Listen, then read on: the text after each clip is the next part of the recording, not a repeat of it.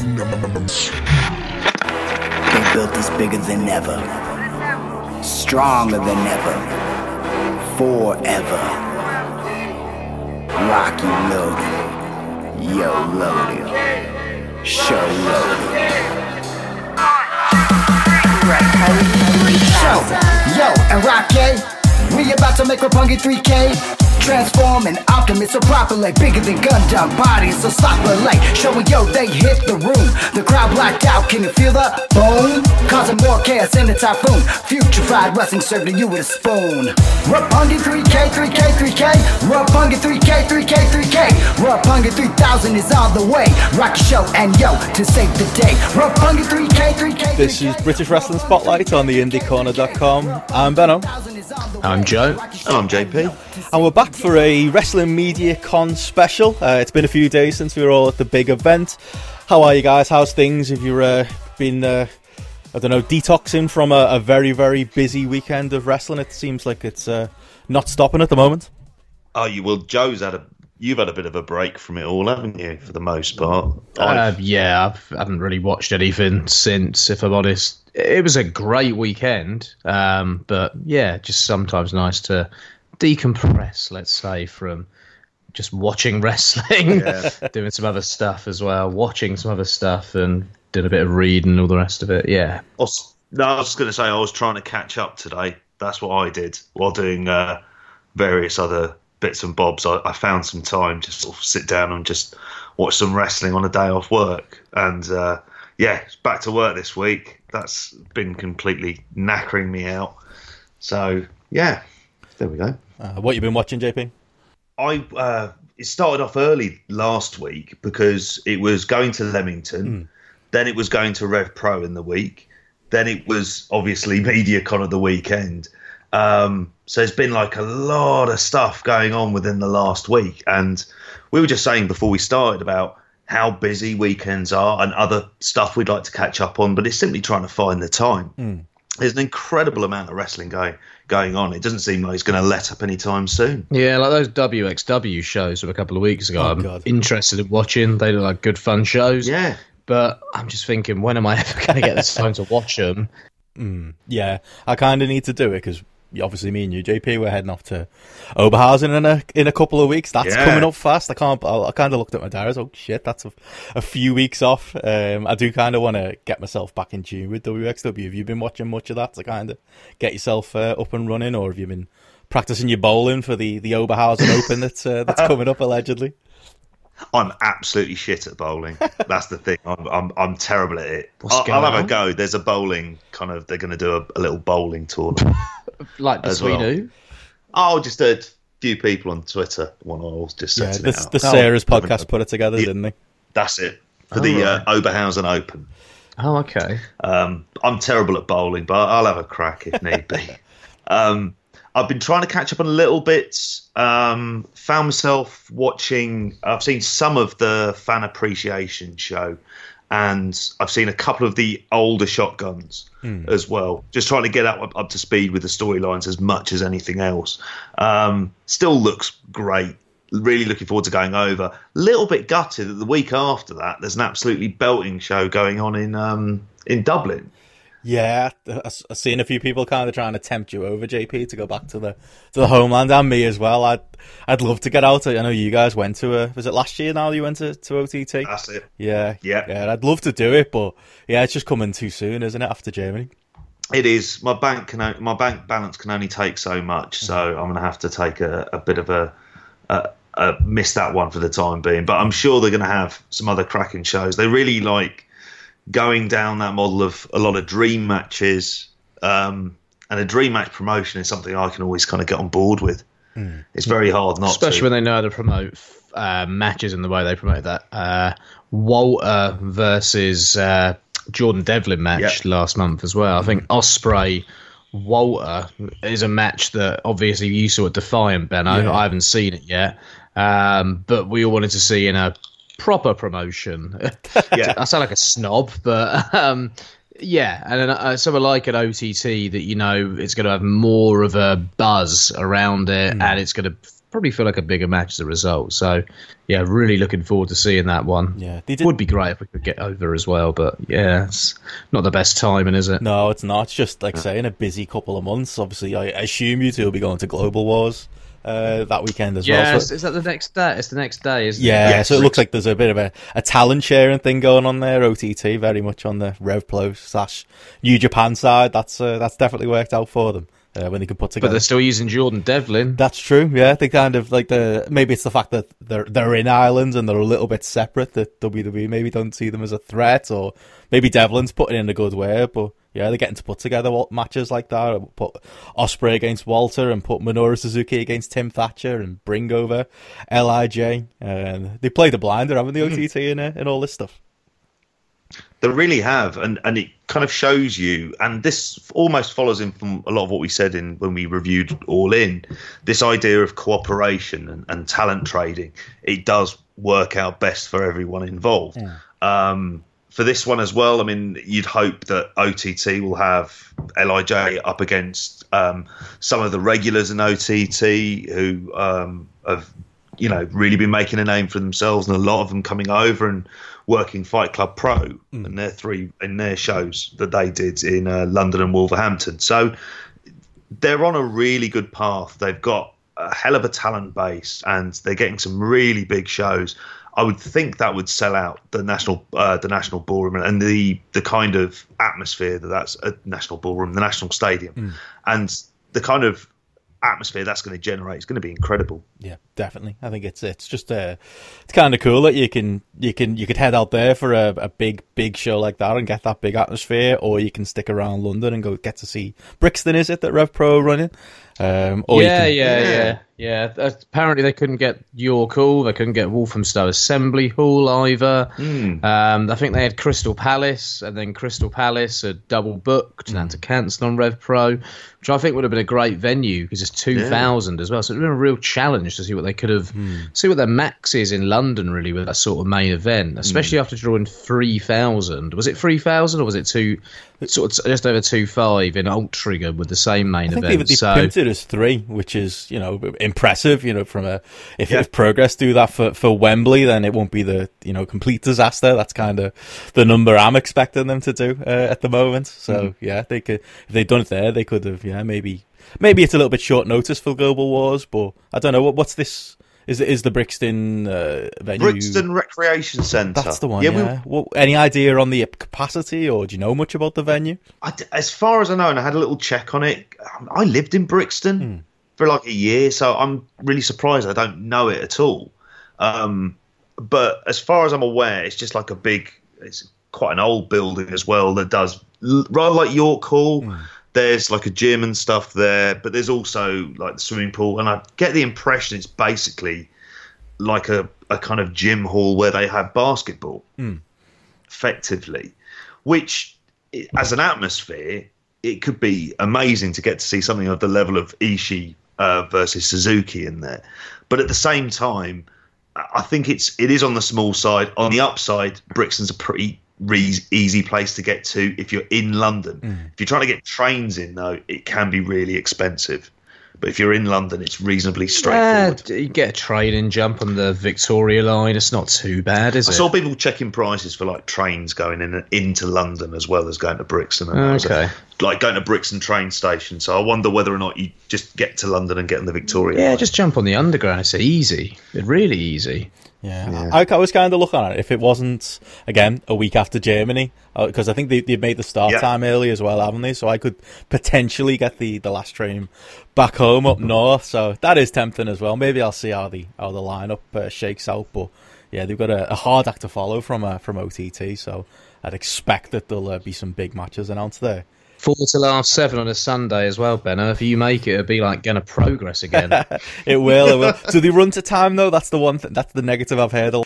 They can say they're going to finish at half 7, but will they really? I don't know. I've never known him to run that over. I know they did on the first day of a TV tapings. The second day went late as well. Oh, did it? Okay. Yeah. Couple of York Hall shows I can think of have gone late, but not late. The first one with the Elite went late.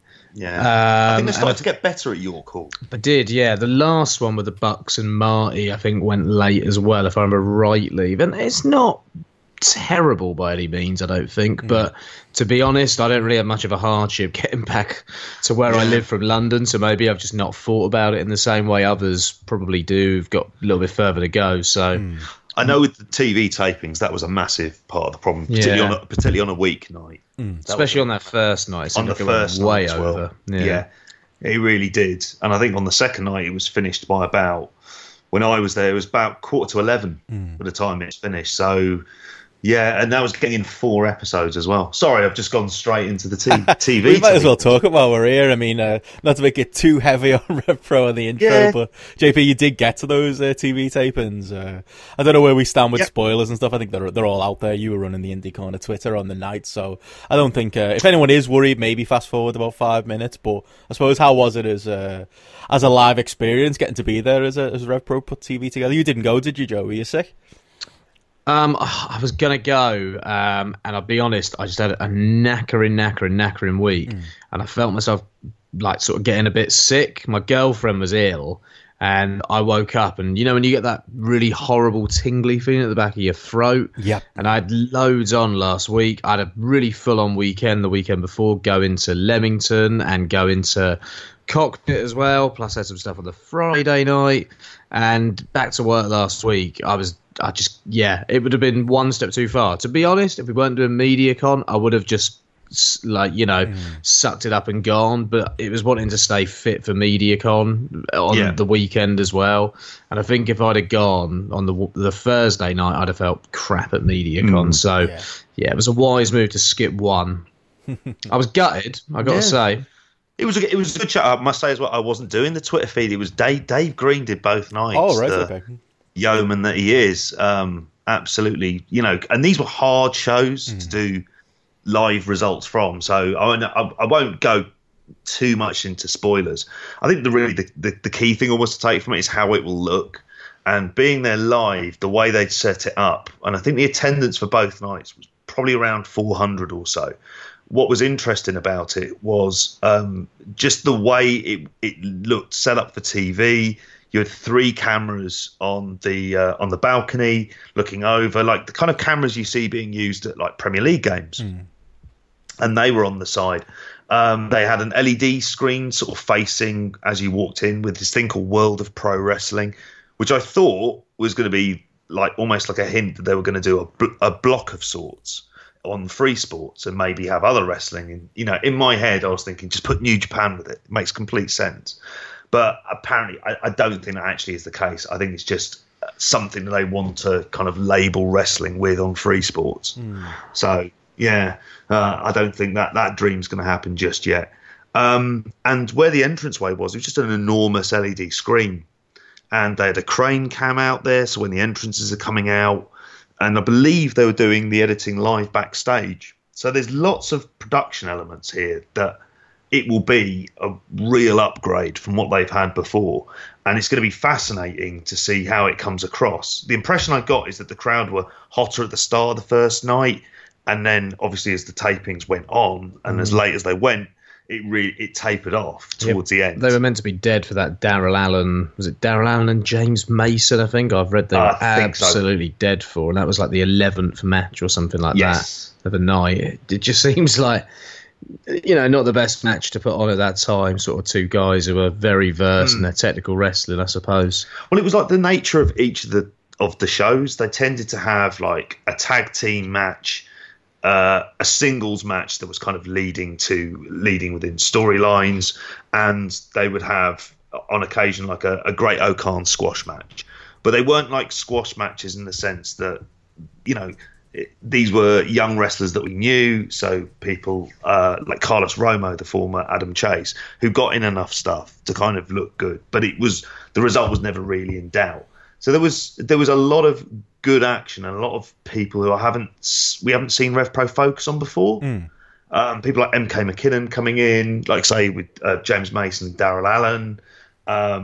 You had Jodie and Johnny were on the taping that I was at. Greg Burridge as well. Yeah. So you're getting a few kind of older British guys as well, but maybe a bit more of a TV style, I suppose. That's it. It seemed like there was a really good cross section of matches, very, very different to each other, all of which generally running sort of 8 to 10 minutes, with one per episode that would perhaps go about 15. So the structure of it seems to be clear, like that's the main event and they're going to have 3 other matches on there. And they were live editing it as it went on, as I say, and I think they had a bit set up at the back where Kevin Kelly was doing promos with them backstage. So this could be like a very serious wrestling product. I was kind of encouraged by, like say, the spoilers coming out, what you've been saying about it and the way it seems to be framed. The fact that it's a 1-hour TV show makes me happy. At least that's what it feels like. And I think Andy Coulton's actually outright said it now, that I think he said that on his podcast, didn't he? That they were looking for live 2 hours every other week, something like that's demanding, the old Raw schedule of taping 1 week as well as doing a live show. I just don't think that would have worked. And it was kind of, it's almost discouraging, isn't it? The Free Sports maybe didn't learn that lesson from working with Five Star and trying to do those live mammoth 3-hour shows every week, and they had to get talked into a shorter slot. But I think I like the idea of live wrestling every week, but there's just so many at this level. There's so many things that can go wrong, aren't there? And especially if you made it those mammoth tapings again. Yeah, what's the obsession with live? It's almost like they've got to fill hours, so they're willing to go live so they can fill a couple of hours. It's a money pit for a station like that. Yeah, I get like maybe a 2-hour live special every few months, maybe, but 3 hours live like old Five Star, just please never again. I will say this felt like it was building up to a live special. It felt like, or building up to certainly the next set of tapings. You would hope that you need those kind of big shows along the way, don't you? To kind of give meaning to storylines and be able to end them in a natural way and start new ones. So I hope they're building up towards that. I mean, that would be much more rewarding for Free Sports in the long run and much more rewarding for Rev Pro. And it gives them a chance to iron out the kinks of the TV shows and work on the characters. So it might make matches that we get at those shows feel that little bit bigger as well. Almost like an NXT takeover like schedule would be quite nice. I think that's kind of what I want it to be. Something like where the TV it feels like, I mean, you can probably correct me here, JP, that the TV is almost, I don't want it to be its own universe. I don't want it to be a case of, for example, Chris Brooks working heavily as a heel on the TV, and then maybe, for a York Hall or a Cockpit show, do you get a different Chris Brooks? That's not, I think that's kind of like, I mean, Joe will remember when Ring of Honor when they were first, they went from doing just DVDs to having live, kind of at the DVD timeline, HDNet, the live show timeline, HDNet, and also they were doing pay-per-views, and all 4 were kind of on their own like timeline of stuff you'd watch. It was hard to watch things properly in succession. I don't think we so much have that problem with RevPro because they put their VOD out so quickly, so that's good. But again, I suppose it depends on what the delay is on the TV. And that would kind of be more. Did it feel like that, JP? Did it feel like its own contained universe, or do you think it is part of the wider RevPro universe, as it were? It did a bit. It did bit feel like it's kind of its own universe. I mean, I think the Chris Brooks example is the kind of most obvious one out of all of them being the case. And I think it was just there were lots of new combinations of people, and those who had only perhaps appeared at the Cockpit, like the Hunter brothers being quite a big part of the shows as well. But then there were things that it felt like it was leading up to that would work within, say, a standard York Hall show. Right. I think there's hopefully enough of that. I mean, it's a very difficult high wire balancing act you've got to pull off, but it really depends. It depends how it comes out, which Is there a date on when it's coming out? Is it end of the month? I think I hope so. I did see something about a date, but I can't remember what it was exactly off the top of my head. Do you know, Ben? No, I don't think anything's been officially announced. I think it's more a case of it's I think towards the end of the month is kind of the verbiage that's been used. So I expect there'll be a proper announcement soon from Free Sports at some point. Yeah, you'd hope so. I mean, hopefully, they were doing the edit there. I'd imagine that, they've got a couple of weeks off. So I say, is it about a couple of weeks off they've got? They mentioned something about having a little break, yeah. Yeah. So after the last week, I imagine that over that time they'll get the TV ready, and end of the month would kind of suit it down to the ground. It would make sense, wouldn't it? Yeah. Definitely. Okay, well, I guess, yeah, I'm excited to see it myself. Yeah, I think it sounds like they've got the head screwed on, and it does sound like it'll be a fun 1 hour TV product to follow through. So, yeah, I guess we'll wait and see how it all turns out. Should we talk some MediaCon?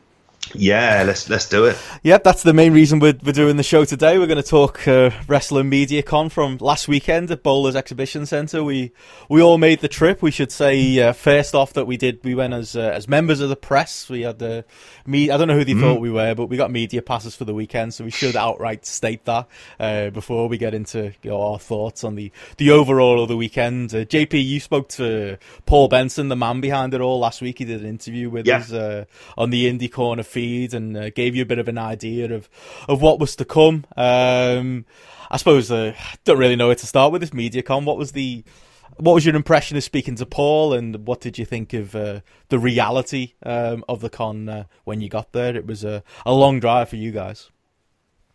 It was. I suppose when speaking to Paul, he was very nice. I mean, your brother was very friendly to me.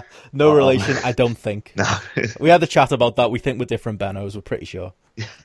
There was like a whole wide variety of things when doing preparation for the interview as well, having a look at all the stuff that was on there. When we went in, we were there early on the first day to get there for the Pat Patterson with his interview with Dave Meltzer. We went in and it was really empty. And that was the first thing. And there was like a kind of little feeling of like, oh God, is this going to be completely dead? Now, I have to say it was like midday on the Saturday for it. But I think Pat Patterson wasn't the best person to be on the stage at that time either, was he? He was very awkward. Didn't really seem to embrace like the idea of what he was doing. Meltzer seemed almost a little bit awkward being up there with him. Dave's amazingly just talking and talking about wrestling, but when he hosts, I don't think it's necessarily his strength, let's say. So yeah, it was a weird one, wasn't it? And it just looked kind of, I've got to say, driving in, the drive wasn't too bad. It was about 3 hours. Yeah. But then driving past the Trafford Centre and around an industrial estate and going past several food trucks. Went past one called Airley's, another that was doing an extra large sausage barn. Butty barn. What's this accent you're doing here, John? Manchester, mate. Lots of curry over the years. And it was just like, okay, these are the kind of places that when you're on an industrial site, you sort of will go to because they're easy on an industrial estate. I was thinking to myself, okay, this is not a good location. And then, my God, was it a jaunt around the industrial estate to actually find the venue? And I've got to say, the choice of venue was pretty shocking. You had said it. Oh, go on. So, I was going to say, Benno, you'd said it before when you'd gone there for the Defiant show. And I don't think it had really hit me how remote this place was. It is really in the middle of nowhere. I mean, yeah, like you say, I went to the Defiant show. I've been to What Culture shows before in the past, and it is only 40 minutes drive from my front door, so I can't complain too much, but there really is not much else going on in that area. It's kind of, you need a really big attraction to get people to travel out, and I know they do other things like Comic-Cons and all kinds within that venue, and it's a good venue for it. It's a big open building that you can kind of turn into anything. You know, the Defiant used the room where all the wrestling was going on during MediaCon as Defiant used the last time I went to see them, but the time before that, when it was a bit busier, they'd use the bigger part of the place, and it's a good building from that point of view. But yeah, it's a hard ask to kind of get people to travel out. I almost think, we're going to talk a few of the things that happened over the weekend, but if it was in the centre of Manchester, I'm not exactly sure where you could do it in the centre of Manchester. There's Manchester's Victoria Warehouse, and there's I think it's Manchester Central, I think, that I've been to a con type thing at before. There are venues like that, but they probably don't come, maybe this place, because it's got the wrestling link. Maybe that's why it ended up getting chosen, or it could be a price thing. But yeah, it's certainly off-putting. I'd imagine if I was you guys, I'd be thinking, I'm maybe not going to travel out to here, to this remote place, unless there was something that really, really grabbed you in future. Yeah, I think hanging out in an industrial estate for 2 days kind of wears thin after a while. But I got to say, the fact it was in an industrial estate, the fact the venue was shit, the fact that it was utterly bleak inside and quite depressing, the fact that I walked in on someone during wrestling cosplay doing an impression of Nakamura on a stage with 5 people watching and cheering while a Rev Pro show was going on kind of made it great at the same time. Hey, we had a good weekend. Yeah, I had a cracking weekend. Yeah. I must state that. I had a bloody amazing weekend. One of the better wrestling weekends I think I've ever had, and there have been some memorable ones. But as bleak as this was, I got to say, it was like being like in a wrestling version of a kitchen sink drama. And I love kitchen sink drama. So absolutely fine by me. Yeah, that was it, wasn't it? It was kind of like, I arrived a bit after you guys, and I walked into the Pat Patterson, Dave Meltzer awkward thing going on. But that was my first impression was, okay, yeah, it's a bit quiet, but how weird is it that I'm just standing here and I'm making eye contact with Jeff Jarrett? Every time he walked past me, I kept looking at him, like you do when you walk past somebody on the street, and I always wanted to nod at him because I recognised him. And every time he walked past, I kept doing the same thing, and he must have just been looking at me like, "Who are you, you weirdo?" But that weirdness of him being there, Colt Cabana just sat off selling merch, Ed Nordholm of Impact kind of wandering around. It was surreal, wasn't it? Being in it almost feels like it didn't really happen. Us being trapped not trapped, but there for a weekend. You guys, some of my mates from Liverpool, all kinds of people that are mutual friends there, different podcasters we bumped into. It was such a strange existence, wasn't it, over the 2 days to be part of? Yeah, I kind of felt like, thinking back on it, I mean, I had an absolutely cracking time there, but it was like there was this convention that was kind of set up for us, but because it wasn't that busy, you just kind of milled around and you're just taking in like the weirdness, like going into the toilet and then, a couple of urinals down, there's Flamita in full gear. One of the LAX blokes came into the toilet while I was cleaning my teeth on the Sunday and looked completely confused as to why I was cleaning my teeth at a public place. Yeah, that was interesting. Yeah, it was absolutely wild. It feels like a really surreal dream at times. Particularly, like you say, with Jeff Jarrett as well, who's got an amazing tan on him. And he's the greatest NWA champion of all time, I'll have you know. Yeah, he talked his way in, didn't he? He wasn't even announced until late on. I think, obviously, X-Pac cancelled, didn't he? But yeah, turns up everywhere, Jeff, doesn't he? He can't help himself. You guys got a picture with him. It showed up on the Indie on Twitter. I'm sure that was a big moment for you, JP. Oh, what a picture that was! I saw when I was said to JP, "There's your man, JP, a big TNA fan over the years, eh? Loved Jeff Jarrett's what was it like, siren music that would kill My me. World. Yeah, I had that on mute most of the time when he'd come out. Loved those guitar shot endings with those screwy finishes at the end of every TNA pay-per-view for God knows how long. Loved it when he hooked up with Kurt Angle's wife as well, eh? What a wrestler, what a talent, what a WCW champion as well. I don't know what Vince McMahon was doing, not pushing Jeff Jarrett in '99. God. Yeah. Oh, go on. Do you know what I was weirded out by? Because I thought, hasn't he got a lawsuit up against Impact Wrestling? That was very awkward, yeah. During the there are stalls just across from each other in the same place. Yeah. There was a point where you guys didn't make it to the Impact show on day 2, but he was in the room watching the show, and it was just so weird that he's there. Like I said, Ed Nordholm, who's like the president or whatever of Fight Network, who's the man who Jarrett's kind of butting heads with and suing at the moment, wandering around. There was a point where I was at the little cafe bit that they've got. It's like a jerk chicken kind of shack is the idea, although it doesn't look very Caribbean to me. It just looks more like a school canteen. But I was stood behind Jeff Jarrett, and he was getting himself a cup of coffee, and he was just on his phone. And I remember thinking to myself, I wonder, he could be texting, setting this lawsuit up. He could be up to all. How surreal is this? And I'm stood behind Jeff Jarrett. He was taking a while on his phone as well, so I wanted the coffee as well, and the girl gave me Jeff Jarrett's cup of coffee. I was very proud of that, that I got that. It's kind of a moment that I'll be telling my kids about in future, but it was just kind of surreal, yeah, just him kind of wandering around in that same building as the Impact guys, and yeah, just coexisting, kind of summed up a lot of what the weekend was. Yeah, really. Was that the only place you could get food in there as well? Yeah, I think it was. That was a problem, because we all nipped up on, we should get into like the setup and the location, but yeah, there was only that was the one place where you could get food, and you couldn't really sustain yourself over 2 days for that.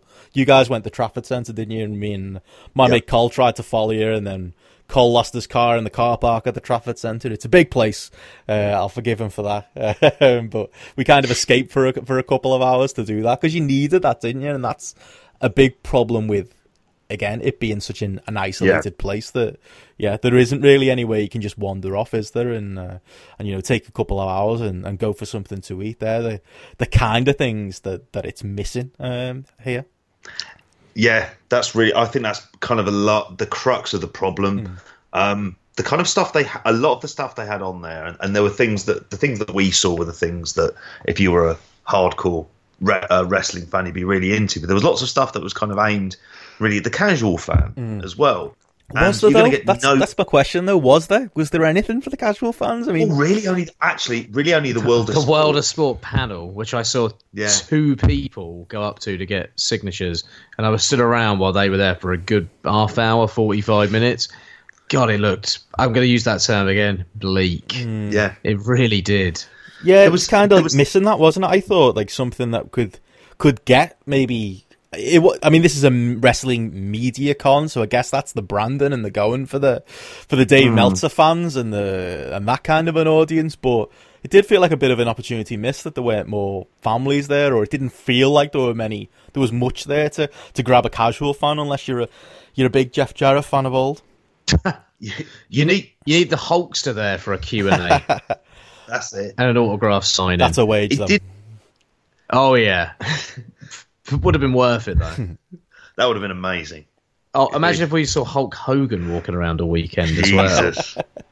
God knows what he would have been putting into his phone. I'd have been asking him for a selfie as well. So he would have been worth it, wouldn't it? Because that was the other thing as well, wasn't it? That it was you had to buy these Slams tokens. That was the idea for getting autographs or photos with guys. Apparently, I don't think did any of us pay for a photo at any point, or our mates who paid. I mean, we should say, although we got on the media pass, the people we were with, they paid for tickets to the Rev Pro show and paid some money to put some money down to get there, but there wasn't like. But it was like, even though if you were a general person going in and you were paying £25 to get in the building for one day, or £40 for a weekend ticket, you'll be spending a lot of money on those Slammers tokens to get photos with wrestlers. But then most of the people who were there, unless they were, I think Great O'Khan was a bit of our mate Cole tried to get a picture with him and he wanted to charge him a tenner. But generally, most of the people wandering around were quite happy to take freebie photos, weren't they? The Great O'Khan was charging a tenner. Yeah. Apparently Cole said to him, pay a tenner. Again, at the Jake Chicken stand, he said, "Can I have a photo?" And he said, £10. What the fuck? JP's got a couple of cracking selfies of the Great O'Khan. Oh, wow. That were free of charge. Yeah. He's become a cheat. He's got arrogant, and it's gone to his head, old O'Khan. I reckon Kitamura's been in his case. That's the problem. But that was the idea, though, wasn't it? The idea was that you were supposed to pay entry and pay for the show separately, and pay for your photos and autographs with the wrestlers, and just... Yeah, it just adds up. Are you really going to spend all that money on Slams tokens when you've already paid so much to get in, and you see people taking freebie photos, and the security was very lax? I mean, I've got to be honest, that day one when I first walked in, you could have walked in off the street and no one would have stopped you. And there were a few events throughout the weekend where I think people had paid extra for certain things, like the Hall of Fame, or paid extra for, I think, the after party. And you could just walk in. No one was stopping you. There was no security there whatsoever. You'd feel a bit ripped off, wouldn't you, if you were someone who'd come and spent all that money? Yeah, I feel kind of sorry for anyone that did, because the Hall of Fame, they were just ushering people to go and sit down to fill up places, weren't they? And like you said, my brother spent a bit of money. Yeah, he paid for the Rev Pro show, but he ended up going to the Hall of Fame because they just said, I say Hall of Fame, what the fuck was that? I enjoyed that. That was a highlight of the weekend for me. I enjoyed it, but come on, like Hall of Fame. You could have started somewhere. To me, it kind of exposed what a load of rubbish Hall of Fames are in many ways. Like, I don't know, we want an event where we get some speeches, so we're just going to create the British Wrestling MediaCon Hall of Fame. Like, what's that? Like, what? Why is Dave Meltzer in the British Wrestling MediaCon Hall of Fame? I love Dave, don't get me wrong, but he doesn't really know his stuff about British wrestling, does he? So, well, I think it was just it's a media Hall of Fame, though, isn't it? A media. Oh, is it? Oh, because that's why Colt Cabana was in there as well. Okay, but still, the Hall of Fame. Meltzer's speech was cracking. Got to say, Colt Cabana did a good job. The whole thing I found quite entertaining. I loved it. I thought that was, to be honest, I've got to be honest, like, we're on the point of us walking in for free for that, and we did. Not just us with media passes, anyone. Really, if you just stuck around, you got to watch the Hall of Fame. But I would say, I wouldn't undersell. I thought Meltzer's speech was really good, him talking all in and not having come to the UK for wrestling before, and talking about Brian Alvarez and what he's meant to him and stuff. And yeah, I did genuinely think that was it was a little bit... It felt a little bit silly, how many people do you think were left at that point? Like a couple hundred? Was it that? Even that? All kind of crammed into one end of the hall to take in this Hall of Fame. It was a bit surreal, and yeah, I suppose what is a Wrestling MediaCon Hall of Fame? But if you got to start somewhere, you start with Big Dave. I think that makes sense to me. It's giving Dave Meltzer credit, and Colt Cabana and Martin Goldsmith and Finn Martin as well, which I thought was a really nice touch as a Power Slam reader for a long time.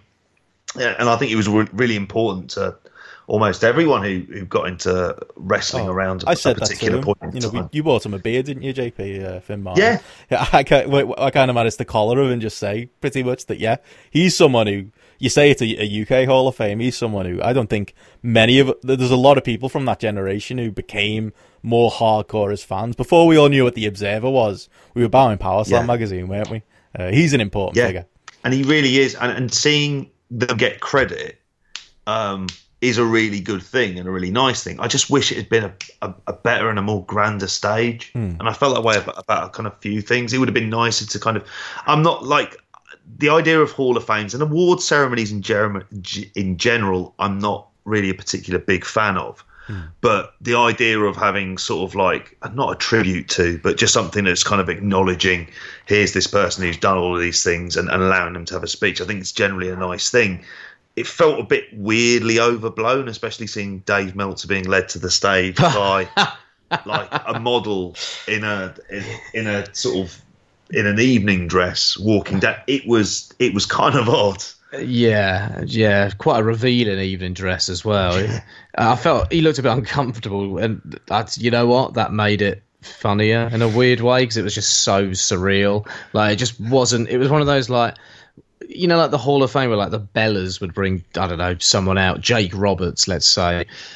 It was like they were trying to go for that, but it just looked so cringe in a industrial estate building in Manchester.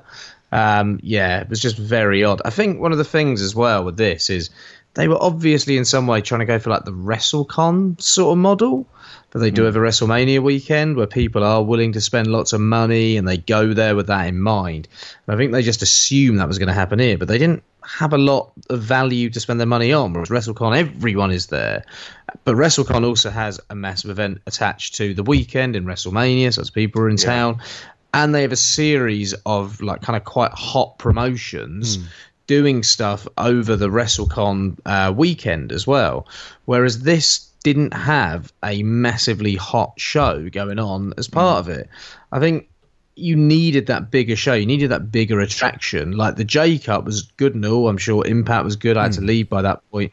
But it's not going to like a huge show by any means. Like it almost needs, and I know this is completely out of the question, what with their political position at the moment in the wrestling landscape, but it almost needed to be part of, say, Progress Wembley, a show that you're going to get thousands of people at, and then maybe you have like a bit of a celebration of wrestling the day before. So you could run a WrestleCon event in one of the convention centres in Wembley Arena, maybe, with some smaller wrestling shows going on. So maybe like, say... Tetsujin. Yeah, Tetsujin or Attack do something maybe there. I know they've taken over the Dome shows now. Or you've got one of the small... You've got like some of the younger trainee guys that Progress used to use on the Dome shows as well, doing a show. And then you've got this going on around that as well. I think that would have attracted a lot more people because people would be coming in for a show of that stature. And it might have even boosted attendance for the show because it would be more of an event rather than just a one-off. Whereas this was not... These were not the shows on this to attract people to come and do all the media stuff as well. So I think if they were to do it again, they'd need something grander to base it around, if anything. Yeah, it was kind of like the wrestling shows. I mean, Impact felt like the biggest of the weekend. It was definitely the busiest the wrestling room got, and we'll talk about those shows in a little while. But yeah, I do get your point, because it did feel like there just weren't that many people in there for a start. We're talking hundreds, not thousands. And it was like there'd be a live show on, and then that'd finish, and then pretty much everyone would trundle into the little wrestling hall. And that's when you'd see really how many people really there were there, because it did feel like, to me, 500, 600? I don't think I'd go higher than that. Because then when that was happening, when those wrestling shows were going on, the main hall was just completely dead, wasn't it? And that, to me, kind of just made it clear, that there was things going on, but not a huge amount of things going on, and there wasn't that big attraction, or kind of maybe the variance that I expected that would draw a lot of people in. I suppose maybe I was unrealistic going in, but turning up there and there just being the one main room with a couple of merch stalls about, but one stage and then a separate room with just the ring in it. It just didn't feel big time in any way. It didn't feel like what I imagined a wrestling con to be. And again, it's obviously expensive, isn't it? If you're going to do it in the UK, you can only fly over so many people. And there isn't really, like you say, Joe, you mentioned Progress. There isn't really that tentpole event to do it alongside, really. So if you're going to try and do it on its own, I kind of get trying to, not spending billions of pounds on flying people over, but it did feel like it was missing something. It did feel like, just from speaking to my mates who were there, who've been to Comic Cons and stuff, it just felt like it didn't even feel like to them, they were saying not a lower end Comic Con would have more going on than this, and it would have more to maybe attract people in. Yeah, there was stuff that started off happening. Like there was stuff with the video games going on, and I thought that would be a bigger part of the whole thing, and then that had disappeared by basically, it seemed like Saturday afternoon. That wasn't there. There were lots of stalls where there wasn't people necessarily buy. There was, packages and general merch, but there wasn't that kind of... There was nothing exciting. If that sounds there was bad. no draw, was there, in the room, really? Like, you had the thing is with the talks and where the stage was set up for the like Meltzer stuff and the Pat Patterson stuff and Wrestle Talk versus Cultaholic. I know JP's gutted he missed that one. But what was I saying? Yeah, the area it was in, it just felt very empty. And I think if it was that bit was away in a slightly smaller room, it would feel less awkward. Yeah. Because all of the talks felt quite awkward on that stage because they were part of this huge room where there was only a little seating area. Yeah. And it all just felt very distracting and sort of disjointed. It didn't feel like there was a great deal of kind of thought or organisation that had gone into that layout and what would work best. And there felt like there was a lot of empty space. Like, to be honest, my eyes were glued for most of the time, and I'm going to go back to the bloke, on Jeff Jarrett's Global Force Wrestling. Is it Global Force Wrestling? Yeah, that's it. Stool, which I found fascinating. It was a little stool and with him and a guitar, basically, that he was selling that had been signed. But I can't even remember any of the other stalls that were set up. They were that kind of insignificant in many ways. Yeah, the stuff on your way in was kind of like vessel travel and things of that nature. What's that? Just it's like a travel company who put on, I think they sponsored all in. Yeah, but it's not like it's again. No. They'll do it for you. You weren't really visiting those tables, were you? It didn't really. I know, throughout the second day, they a lot of the New Japan guys with Rev Pro were set up opposite to where the Impact guys were, and there was more of that kind of stuff going on. But yeah, there wasn't really there wasn't much in that main. Once you were in there, and then you've seen it all. There was a lot of dead time, wasn't there? Where it was like, oh, what do we do now? Where do we go? And you shouldn't really feel like that, should you? I just think, like Joe said there, if there were smaller rooms or it was partitioned off or there was somewhere else you could, like All In, I heard about like they having the podcast alley, like the long corridor. There was smaller podcasts doing stuff. There was smaller tables that you could maybe stop at and go to and leave the main area and move from room to room. And there just wasn't really that, was there? It was just a case of you got there and then it was that this is all that's going on, and there'll either be a wrestling show going on or there'll be some kind of talking show going on. And like Joe said, maybe not Jeff Jarrett, but I was just kind of enjoying watching Big Dave Meltzer wandering around, and just the surreal nature of being in the room with Dave Meltzer in his green hoodie and his jeans just was more of more of an attraction to me than a lot of what was going on in that main room half of the time. I don't know if any of you paid attention to the band or any of the panels. Oh, I forgot about that. That was pointless. Playing wrestling games. They played Sexy Boy when Pat Patterson came out. And Dave Meltzer, I think it was when he came. They played Sexy Boy for Meltzer. Oh, okay. In his Sanctuary trainers. Yeah. There was a ring that was set up. There was they did have a lot of the room was partitioned off, but it would, like you say, Benno, it would have made a lot more sense just to be able to say partition off where the stage was and have a few rows of seating just to make it look like it was busier. Because they had that hard cam setup, which was obviously streaming live on Fight. I'd be fascinated to know how it looked on Fight. How he was watching. Yeah, I wonder what those numbers are. Maybe the Hall of Fame would have done all right because people want to see Meltzer go in, and by all right, I don't think I mean more than 100. I don't know. Yeah, I don't know.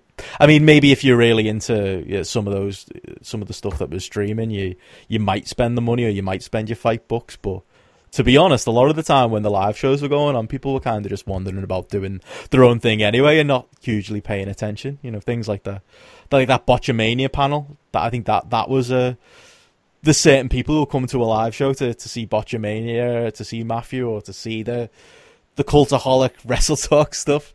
But the sound wasn't great either, was it? So unless you were right close up, you couldn't really, pay too much mind to that stuff. Yeah, we got there as the Meltzer Pat Patterson thing was starting. I was like, oh, that would be cool. Like Pat Patterson, a lot of stories to tell. We left. It just felt so awkward. Couldn't hear him. Well, I could hear him, but it was just awkward. There was so much going on in the room, and there was so much distracting stuff going on around. So it felt like those on stage were distracted by everything else that was going on in the room as well. They didn't feel like it was a talk that was, this is where this talk's going on. This is the area for it. There's, you're not going to get distracted. Your mind's not going to come off it. And it was harder to interact with the crowd in that setting because of it. Last year, I went to some free talk with Tony Adams, one of the JP's Arsenal heroes. And it was great because it was in front of about 50, 100 people. And you could interact with the crowd. You could ask him questions. And it was in a nice, confined sort of conference room where you could hear everything. And this wasn't that. Like Pat Patterson started going to the crowd for questions. couldn't hear a word anyone in the crowd was saying because there was so much noise around and the ceilings were so high. Just couldn't hear anything. It's weird because I don't want to write this wrestling media con off, but I wonder whether they should maybe, if they run it again, look for a slightly bigger show or look to maybe get some promotions together. Maybe ask, I don't know, WXW if they want to do something with Rev Pro and OTT, and maybe run some sort of big joint show or something, like a European Wrestling Supercard, and maybe promote it as part of that potentially. I think there's so much more potential for it to succeed as a part of a major show, but it's knowing what that major show would be. I think it's kind of, they put a lot of reliance on, Wrestle Talk and Cultaholic do big numbers on YouTube. We're talking hundreds times what a podcast like ours will do, and the people are out there. But I think we found out that are those people going to come and travel to see those kinds of live shows? And I'm not convinced that they did. There was probably a thought as well that, people are going to want to come out to see Meltzer's live show. I was happy on the Sunday that got moved from being head-to-head with Impact. So at least I got to catch a bit of that, the inside the rope stuff. I thought that was good.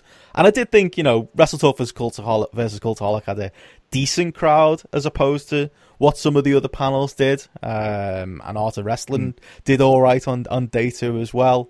But yeah, I think maybe there was a overconfidence in what YouTube stars are going to draw, or what a live podcast with Colt Cabana is reasonably going to draw at this point.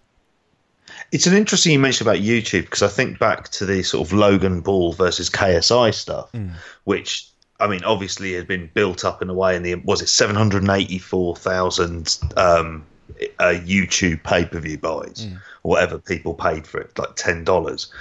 But that's something that was getting a lot of hype for a long time throughout YouTube. And I have to say, with this, I wondered, where was it being marketed?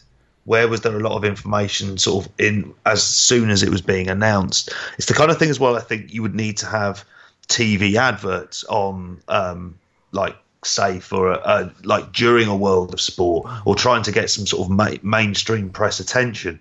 But what would you advertise? That's my question. I mean, that's it. Yeah, it comes back to that. Where's the hook? Yeah, it's like a niche and a niche and a niche and a niche. This, isn't it? Yeah. And if you have it in the middle of nowhere, you can't even get the footfall. Which, you have it in the centre of Manchester, you might have got people just wandering in. So there's a lot of ways that they're going to have to go back and fix it if this is going to happen again. Because I'd like to think there is the potential for it, but in somewhat, and it's an easy thing to do to kind of, you see shows where there's as much of a sort of electric atmosphere at them, and it's more disappointing than anything to kind of be like snarky about. In a way, it's kind of like, I'd like it to work, but you can't go half-arsed on it. You've kind of got to go, pardon the pun, all in, and you've got to get yourself like a good venue in a major metropolitan location with a big show around it and big stars, and that costs a hell of a lot. It's interesting as well, because I'm going to go out to Progress, even like Super Strong Style. You've got Ali Pali, and you've got the room next to the venue that the wrestlers in at Ali Pali, which is also really big, which had like food trucks and some of the wrestlers in last time. This would have fit into that room at Ali Pali next to the wrestling venue really easily. And it's just one door through. But I think, like I said, because of Progress's political position, it's a closed shop. So it's not going to happen there either, unfortunately. So it's what we find that's a big enough event. Maybe if New Japan Rev Pro promotes some other shows, but I'd wonder whether they'd be hesitant to do this after being part of this weekend and it being a bit drab, let's say. So, yeah, we'll see where this goes, I suppose. Any panels you guys are disappointed that you missed at all? Just out of interest? Yeah, I kind of saw everything I wanted to see, really. But yeah, I feel like I saw, of the panels and the stage show type stuff, the Hall of Fame was probably my highlight, and I was glad I got to see all of that. Whereas, the rest of it, the ITV World of Sport panel, I didn't see that, and didn't seem like there was much news coming out of that either. No big detail on season 2. Maybe I saw about 2 minutes of it, and it was like, it's doing great. It was being reported that, I mean, Dave Meltzer said something about that. the impression he'd been given, which I think, well, obviously that'd be the case. That there was going to be a season 2. Yeah. If that's a season 2 on ITV, would it be something down that's in ITV2, ITV4? Who knows? Yeah. But I could see the Sunday morning slot becoming maybe a thing that they've been using for the repeat viewings. I think that's a more suitable slot for it, if anything. The one that I would like to have maybe seen was that, what was it, like the one about British wrestling they did? Yeah. With Andy Quilden and Andy Boy Simmons on, they weren't. I don't think they were part of the original lineup, were they, for that? I was surprised when I saw them on stage. They were drafted in, I think, weren't they, according to his podcast at the last minute. Whereas if I knew those guys were doing it, I love their podcast. It's probably my favourite wrestling podcast at the moment. I probably would have watched that one, but missed that one, unfortunately. But some of the others, like, I don't know, I can't say I'm gutted that I missed the Wrestling Cosplay Awards or whatever it was. Hey, that guy dressed as Undertaker did look good. He did. Of all of the... There was a good Bubba Ray Dudley as well. He did 2 different eras of Bubba Ray Dudley, which was not impressed, Joe. No? On different days, yeah. And I will of one of the things of the after show party. Oh god, yeah, we should talk about that. That was the highlight of the weekend. I mean, I have to let you take. You have to explain the scenario, Benno. Well, it was. We got our unbelievable. We got our Mark picture with Meltzer, the one with us guys and your brother Joe. That was fun. We got that and had a very, very quick chat with Dave, didn't we? At the end of day one, he looked absolutely exhausted all weekend. It felt like he was obviously filling in on the Pat Patterson thing, doing podcasts backstage. He didn't stop moving, did he? So he was a hard man to grab. So I was glad we did that. But yeah, after that they had the after party, didn't they, upstairs in the Star Wars Cantina? Which doubled as the media center in the daytime. It was a scene, wasn't it? It was a party. If I've ever been to a party, like a festival of or a fiesta of wrestling, if anything. Like, man, the amount of shit clubs I've been to in my life and been like, oh man, I wish like Batista's music would just hit right now and I could do some animal poses and there was Batista's music right then and there. Like the amount of Sean Paul I've listened to in clubs over the years when I could have been listening to Saliva's Batista music. It was all I'd ever wanted in a nightclub, I gotta say. It was weird, wasn't it? It was kind of just a load of wrestling fans in black t-shirts, a couple of media people around, the people running the event around, Alex Shane hanging about, and then the likes of Doug Williams coming up to the after party with he came up with a bevy of women. He looked like Stephen French that one time I saw him in Liverpool City Centre with a girl on each arm. That's what Doug looked like. What a comparison that is. Walking up to the party room, it was so surreal, wasn't it? To be there, it was literally just the people who'd stuck around from the con. Imagine if you were someone who walked off the street and walked into that. It was just, it was something else. Yeah, my mate Matty doing all of the Roman Reigns moves and all of that was the other problem. It's kind of like when you get a drunk load of wrestling fans in a room and you're playing wrestling themes, the next obvious thing that's going to happen is people are going to start trying to pick each other up and do Stone Cold Stunners and rock bottoms. Those bouncers did not look happy up in the Star Wars Cantina. God, they didn't break a smile once throughout the whole night. Just stern frowns upon their face, which, gotta say, was part of the entertainment of it all. It really was. Watching a bouncer in all black with a bald head, bit of a Steve Linsky lookalike, I suppose, sort of leaning against a bar, watching drunk wrestling fans just completely disapproving. You can't write this stuff. And watching Doug Williams stroll past like he was Ric Flair in '86 as well, and watching your mate have a word with Doug Williams about his impression of Ric Flair in '86 was just great. Doug Williams took that well as well. Man's got a sense of humour. That's it was just a really surreal scene. I think hopefully that's coming across, the fact that while we obviously have issues with the con itself and the kind of the way it turned out on the days, that after party just sums up the kind of the weekend for me, is the fact that we had a fantastic time, and we couldn't have without this con taking place. It's just hopefully they can sort out some of those issues for year 2. I suppose then we should talk about the wrestling shows from the couple of days, because they were definitely a highlight as well. I don't want to see them get lost in the discussion. Rev Pro is kind of the main maybe attraction. I think Impact having their first shows in the UK was definitely a big deal for people, but Rev Pro having the 2 Jacob days over the 2 days, we were all there for their shows. I think at one point you guys were thinking of just travelling down, weren't you, just to get to see the Rev Pro shows, and it was all a bit weird, wasn't it? It was kind of, I'd say 400 people maybe for day one, not the big northern show you'd think Rev Pro would want with the J Cup. It was very much a con show. The fact that there was, things going on outside and people were wandering in and out, and maybe not everyone there had bought a ticket specifically for Rev Pro. It felt like a very tired crowd across the 2 days. I mean, there were solid matches. Maybe day one was a little bit more lively than day 2, but for me, nothing hugely stood out. And I think if you did just make the trip for the Rev Pro shows, I'd say they were solid, but maybe didn't live up to maybe the expectation that you might have had coming in. Yeah, I thought the card was too long. It wasn't a bad show by any means. It was just a fine show, I suppose. I thought it started quite well with the Liger-Kyle Fletcher match. I thought that was actually a really fun match.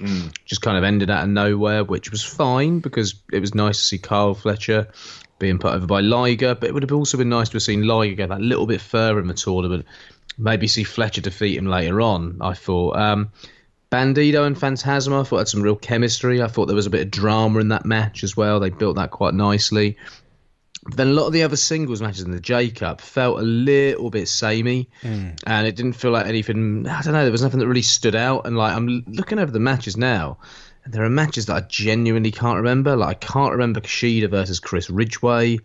I can't really remember Rich Swann and Flamita either. So I'm sort of thinking it sort of shows how many matches I saw over that weekend in singles matches that were kind of similar to one another. If I can't remember the matches, I suppose. Yeah, they did kind of all bleed into each other a little bit. It's very much lots of similar style matches. It's kind of like, I think the matches that are the most fuzzy in my brain, a lot of the Roppongi 3K stuff. Rocky Romero, someone who I like, but I don't know. I didn't really need to see him wrestle that many times over a weekend, and I definitely didn't need to hear that Roppongi 3K theme that many times over a weekend. It's been stuck in my head since. Yeah, he was kind of just having really long Rocky Romero matches, again, in front of a tired con crowd who didn't need it, and I kind of thought going in that having a big tournament made sense as kind of a spot show and something that slotted in nicely to build around for the weekend. But in the end, I don't think it worked for the crowd and the setting. I don't know if your thoughts vary at all, JP. It's an interesting one for this because in some ways, we talked earlier on about MediaCon and about having that big hook. And I imagine if there'd been the likes of a Will Ospreay on there, whether or not a couple of the other kind of real established Rev Pro New Japan talent, it just didn't have. I completely agree with you guys. Just the variance in the matches was the thing that was lacking most of all. I felt like someone like Dean Allmark stood out a lot more just because he was working a lot of the time a very different style to everybody else. And felt like a nice, refreshing break from Yo versus Taguchi, where it was just like, oh, okay, I'm not quite sure what's happening here. It should have been. It feels like, in terms of the substance of where it goes going forward, I think Phantasmo Stars is a direction that they're still going to be going in anyway from the York Hall shows. So I think it might serve the purpose for that in the longer term in terms of the story. But as a 2-day tournament, it didn't have, like, when we went down to see it in Walthamstow last year, it didn't have the kind of buzz that it had in that room at that particular point in time. Yeah, it had a bit more star power, I think. You having Will and Marty there gave it that star power. You think about epic that final was as well, with Marty was trying to get that move that he then sort of stopped doing over. It was almost like a sort of package suplex driver type thing, I remember. And the Liger moment was really good. There was real drama with the Liger moment. Do you think about the way it was built last year around Bodum as well, losing to Liger so quickly, then Bodum getting involved at the end? I thought it was lacking that hook and that kind of dramatic tension this year, if anything. Just to say, I did make a mistake. Liger beat Kyle Fletcher, didn't he? Yeah, I got that wrong. I said, I got that wrong. And it was Kyle Fletcher I was gutted to see go out. Because I got why he did, because they wanted to do that tag match for the next day. But I think he's someone that people are so into that they'd have been willing in the tournament if he was still in there. But then I suppose you can argue that he might have gone the way of Phantasmo as well as kind of the biggest baby face in the tournament. Yeah. It's a tough... It's kind of the way they drew it, though, isn't it? That Liger was one who... Liger beating Kyle Fletcher was a bit of a shame to see Kyle Fletcher go out, but then also, I mean, I get they were wanting to put El Phantasmo over, and he beat Jushin Liger on the way to the final, but I thought they'd take Liger to the final. They're kind of things that maybe the fact that Curtis Chapman was out maybe flipped the booking round a little bit, but their problems, if they are problems, you can get around, aren't they, just by maybe reshuffling the tournament brackets. And yeah, I kind of Liger over the 2 days to me felt like the most over man in the tournament, and it did feel a shame that Phantasmo got to beat him on the way to the final, that he didn't get to lose his Jacob crown in the final itself and go that far. I thought there was a couple of weird things like that in the booking throughout. Yeah, I think in hindsight, Liger and Phantasmo would have been an amazing last two. So I think even if Liger wouldn't have won in that last two, it still would have worked. I got why they had Rich Swann in there last with Liger. Sorry, God, Phantasmo. I need to go to bed, don't I? With Phantasmo, because there's sort of kind of heat, I suppose, that comes with the territory with Rich Swann to some extent at the moment from certain sects of fans, let's say. But yeah, I think the drama they tried to create was around David Starr and Kushida, and David Starr isn't hated to the level, say, Bodum was last year, so it didn't kind of work in the same way. And Rev Pro obviously aren't running up north as much, so people aren't into David Starr as a heel as they might be down south, so it didn't connect in the same way. It didn't create the dramatic tension, I think, that they were maybe looking for during the tournament, if anything. Yeah, I think that's it. Yeah, that lack of... The fact that it's a con crowd and that lack of knowledge of Rev Pro Canon did hurt, didn't it? It hurt. Yeah. It kind of hurt. El Phantasmo didn't... It felt like a moment, but it didn't feel like a huge moment like it would have if it had happened, in front of a regular pro crowd. And the David Starr stuff, that was something where I was surprised that Kushida went over him. I kind of was worried that maybe this was just, a couple of New Japan guys had lost so far and they wanted to protect Kushida. I was made up when Starr did come out in the final and attack Kushida. It gives Starr a bit of a grudge to go forward with, and it gives Rev Pro another big match to deliver over Global Wars weekend. But yeah, it was all stuff that kind of, I think, would have hit home a lot harder in front of a regular Rev Pro crowd, even a regular Rev Pro crowd in Manchester, maybe just a crowd that had specifically paid to see Rev Pro, again, rather than this convention crowd. Yeah, that's part of the issue here is that sort of lack of heat towards the end of the first round. And I think as well, some of the other matches on the first day as well, that they weren't necessarily helped. I mean, one of the cases, it was kind of the misfortune of Jonathan Gresham getting injured. That was a great match, though, I thought. It was a really good match, and just unfortunately with that ending, with that, you kind of knew something had happened, and you took me out of it. This is CCK and Ring Cap. Yes. Yeah, I spoke to Andy Quilden quickly afterwards, and he said that Jonathan Gresham had rolled his ankle. Oh, so that's what had happened there. But because that match, for me, that was the match of the weekend, the CCK versus Ring Camp match. The segments between Gresham and Walter were absolutely outstanding. I thought, that's a singles match I now want to see. The little guy versus, this big old Walter. Seeing the little guy, try and chop him down. Yeah. It was, those segments were amazing. I think Gresham has really proven himself since he's got this opportunity due to Lykos' injury. And I like Lykos, but I think Chris Brooks has found himself a bit of an upgrade with the OG of CCK. Yeah, definitely. And I think that's kind of for me, the abiding memory of kind of the weekend, it was like you said, the J-Cup matches kind of bled together, and it was the tag matches, because they were different, because they had the heavyweights in there, because Walter and Thatcher are in there. That CCK tag of all of them, really, especially on day one, really stood out, just because it was something different, and it was a match worked in a different way. And it was kind of the same for the tag matches on the second day as well. Yeah, Rev Pro generally have been the tag division has been on fire this year, and I think doesn't get enough chat. Some of the matches on the cockpit shows with, some of the tag matches on the cockpit shows, I really do need to go to bed. I can't talk properly.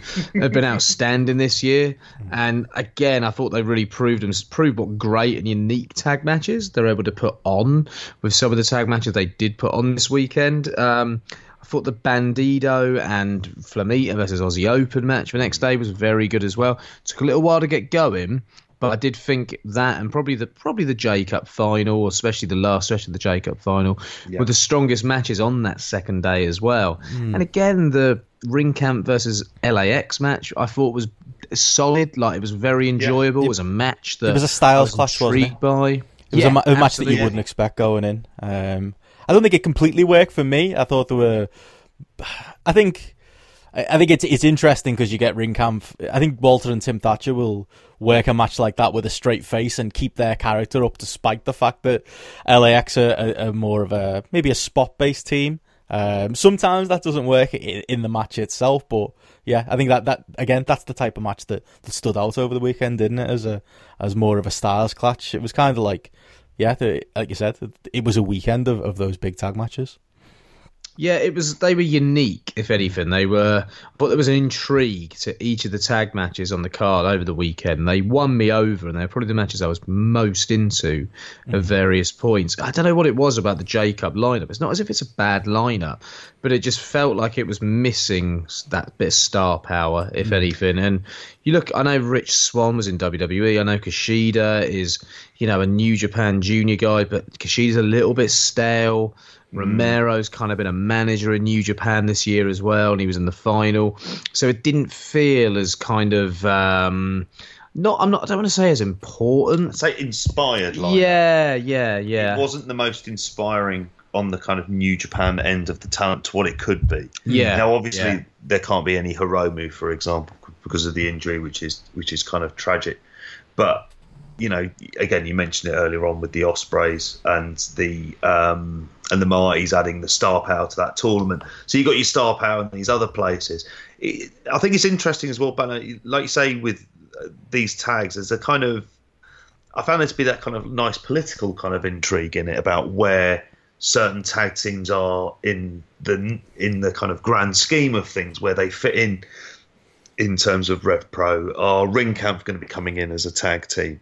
Well, they're using them in the Brixton show, on the Brixton show as well, aren't they? They're on the Brixton. Okay. I think they're facing Sonada and Evil. That's right, and then I was thinking, that's an interesting one, because normally how booking works with this, in terms of New Japan talent generally going over. However, you'd like to see Ringkamp getting a chance at going for the tag belts as well. Yeah, you don't want to see Walter lose 2 months in two big shows in a row either, do you, to New Japan talent, I suppose. There's those kind of little dynamics I found fascinating as well. And then seeing in the 6-man tag, Dean Allmark started pulling out some crazy stuff towards the end of that match, which I can't imagine it's the type of style he ever works, but it was bloody wild, wasn't it? He's kind of got two modes, hasn't he, Dino Mark? It's kind of like he works the camp shows, obviously, and he's one of the wrestlers who works the most probably in the entire country. But then I think he knows where his bread is buttered when he works a lot of PCW, and when he works their shows, he's working a more indie style, and he was kind of doing that over these 2 days as well, wasn't he? I felt a bit of pride for Dino Mark, just being out there, he's from the Wirral, which is kind of Merseyside, but it's not quite Liverpool. But I kind of just felt like, him being in there as the vet and keeping up with the younger talent, and as you said, JP, in that 6-man working against CCK and Chris Ridgway, and teaming up with Tiger Mask and Taguchi. What a team! Tiger Mask, Taguchi, and Dean Allmark. You wouldn't have called it in a million years, But I think for me, he was a highlight of the weekend, just getting to see him out there, keep up with these guys. Okay, his look isn't the greatest. He does look, he does look like a, maybe not like a modern indie wrestler, but it doesn't matter. He's a veteran and he's got his own style, and he gets over in front of these crowds as well. He's someone who I'd kind of like to see Rev Pro use a bit more going forward. I'll be with you on that. Just he's different, and different in this day and age in wrestling is a good thing.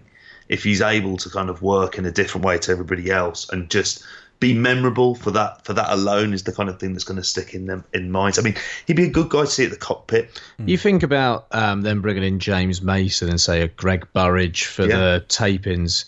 He's kind of a similar character in a way, isn't he? Yeah. But it's almost like rather than get him down from up north, bringing a guy who's more local to York Hall, do you know what I mean? So it kind of, the geography kind of benefited the booking, I suppose, in some way. I was going to ask you guys, coming out of this weekend, who do you think from that lineup in the J Cup did himself favours, and who do you think has come out of this kind of less favourable, if anyone? Any thoughts on that at all? I think, El Phantasmo seems the obvious place to start as someone who's come out well from it. I've got to be honest, you mentioned about the matches being samey, and there was a point on day 2 where there was a Rich Swann Yo match and then a Rocky Romero and Show match, and it was just far too much Roppongi 3K, and that genuinely made me think, I don't think I want to see Show and Yo back anytime soon in Rev Pro.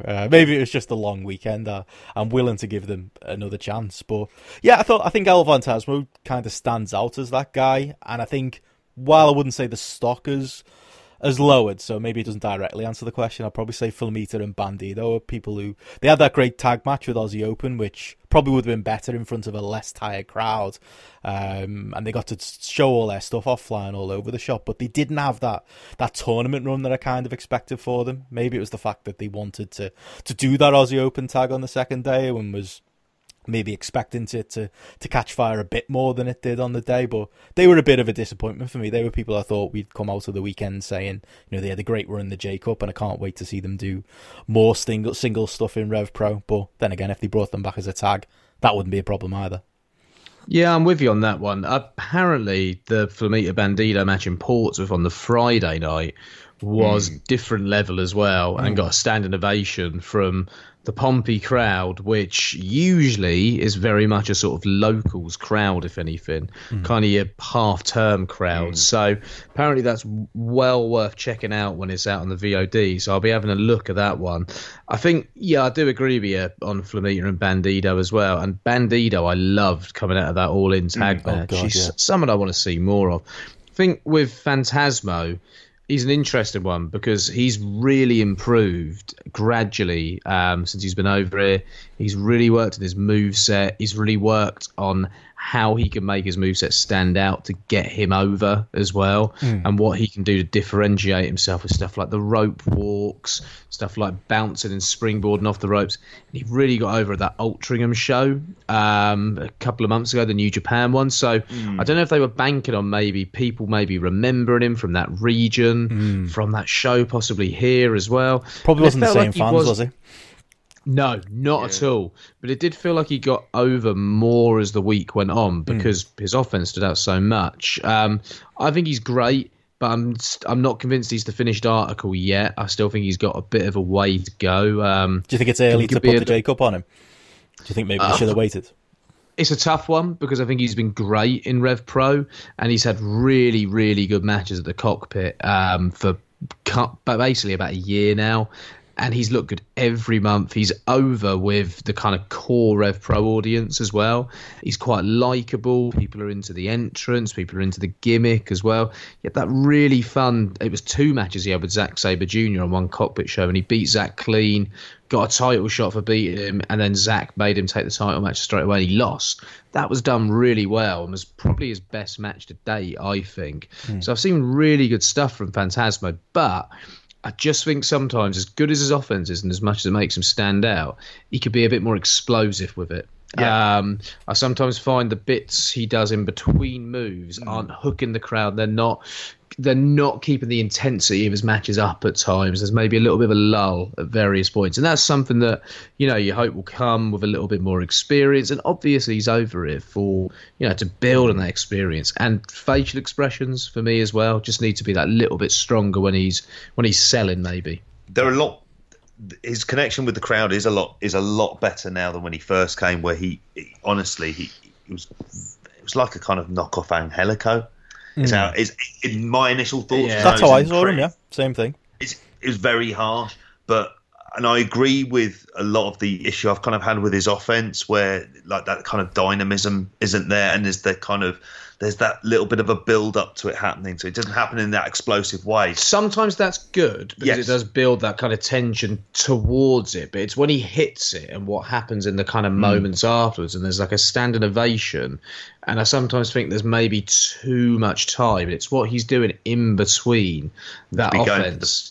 But I did think in the full way, especially the sequence with him and Rich Swann. It was really good, and that was kind of as good as that was like the high point I think over the weekend for him was in that 4-way and how he fit in there. So and it's an interesting one you say about him having it, Benno. I think him winning this, it works if he ends up getting the cruiserweight title soon and having a substantial reign with it. I think he will. And I wonder whether or not he'd be someone who would we see in a J Cup in Japan.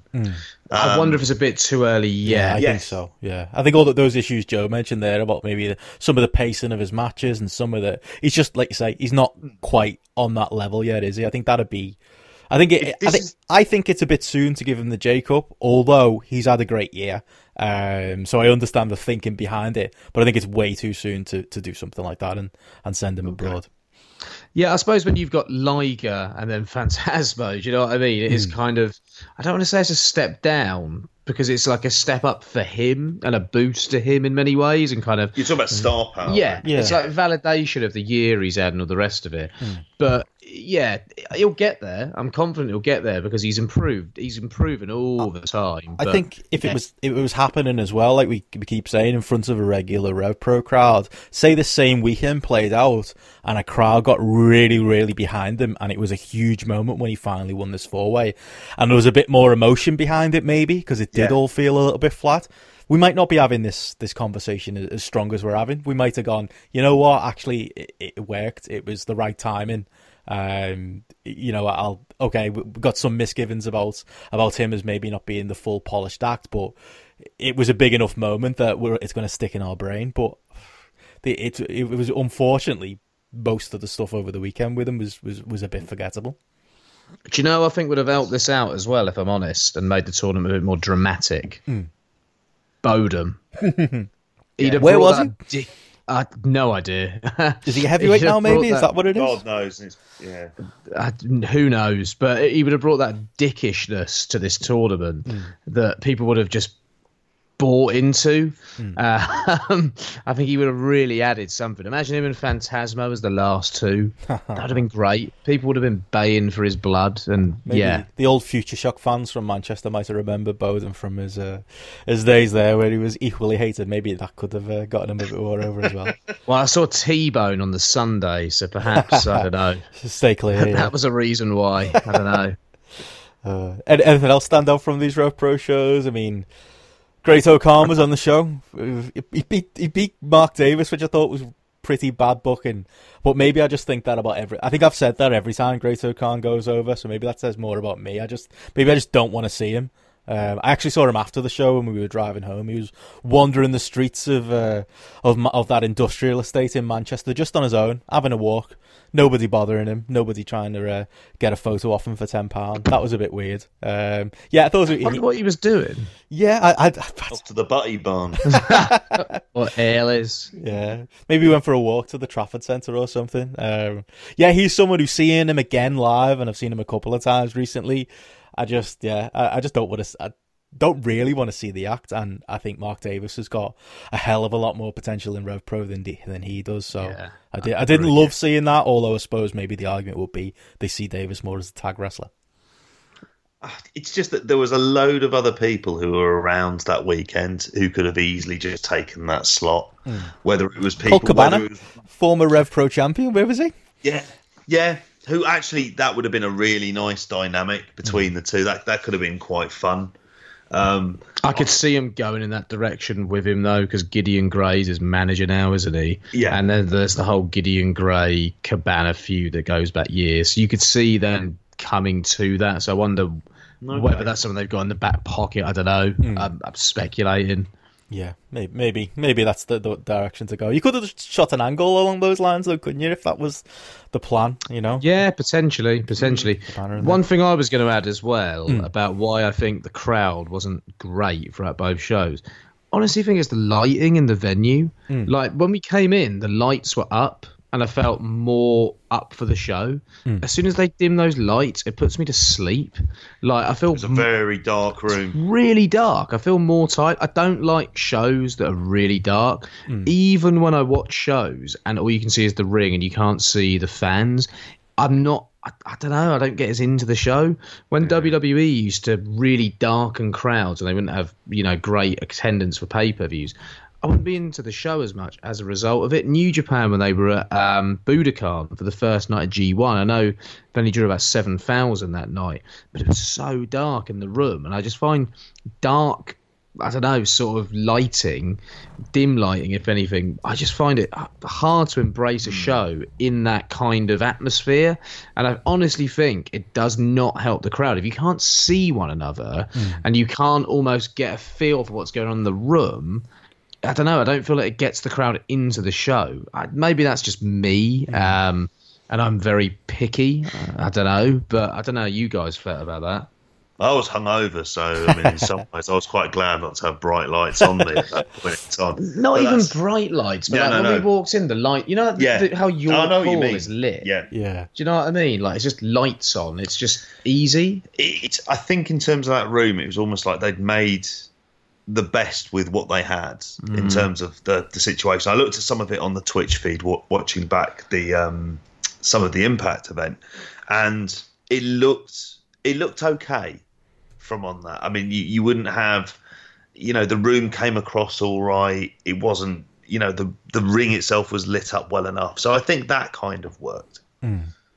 Yeah, I mean, I think we'll have to see how it comes across on the VOD. Maybe it's for that. I think I'm trying to think back to Defiant, the way that was lit, where I think it was very much a similar setup. But I would say, to be honest, though, I mean, you guys left after the Rev Pro show that second day. You had a long drive home, and I stuck around for Impact, and I would say the Impact setup I think the lighting was a little bit better. It looked a bit more polished. You'd expect it to, Impact being a bigger company, but I think they maybe rectified some of the issues that you mentioned in there with Rev Pro, Joe, and maybe that's a reason why with those Impact shows I also felt like the atmosphere was a bit up as well. It didn't feel like a darkened room where everyone's trying to fall asleep. It felt like a big buzzing event, which I couldn't really say for the Rev Pro shows over those 2 days.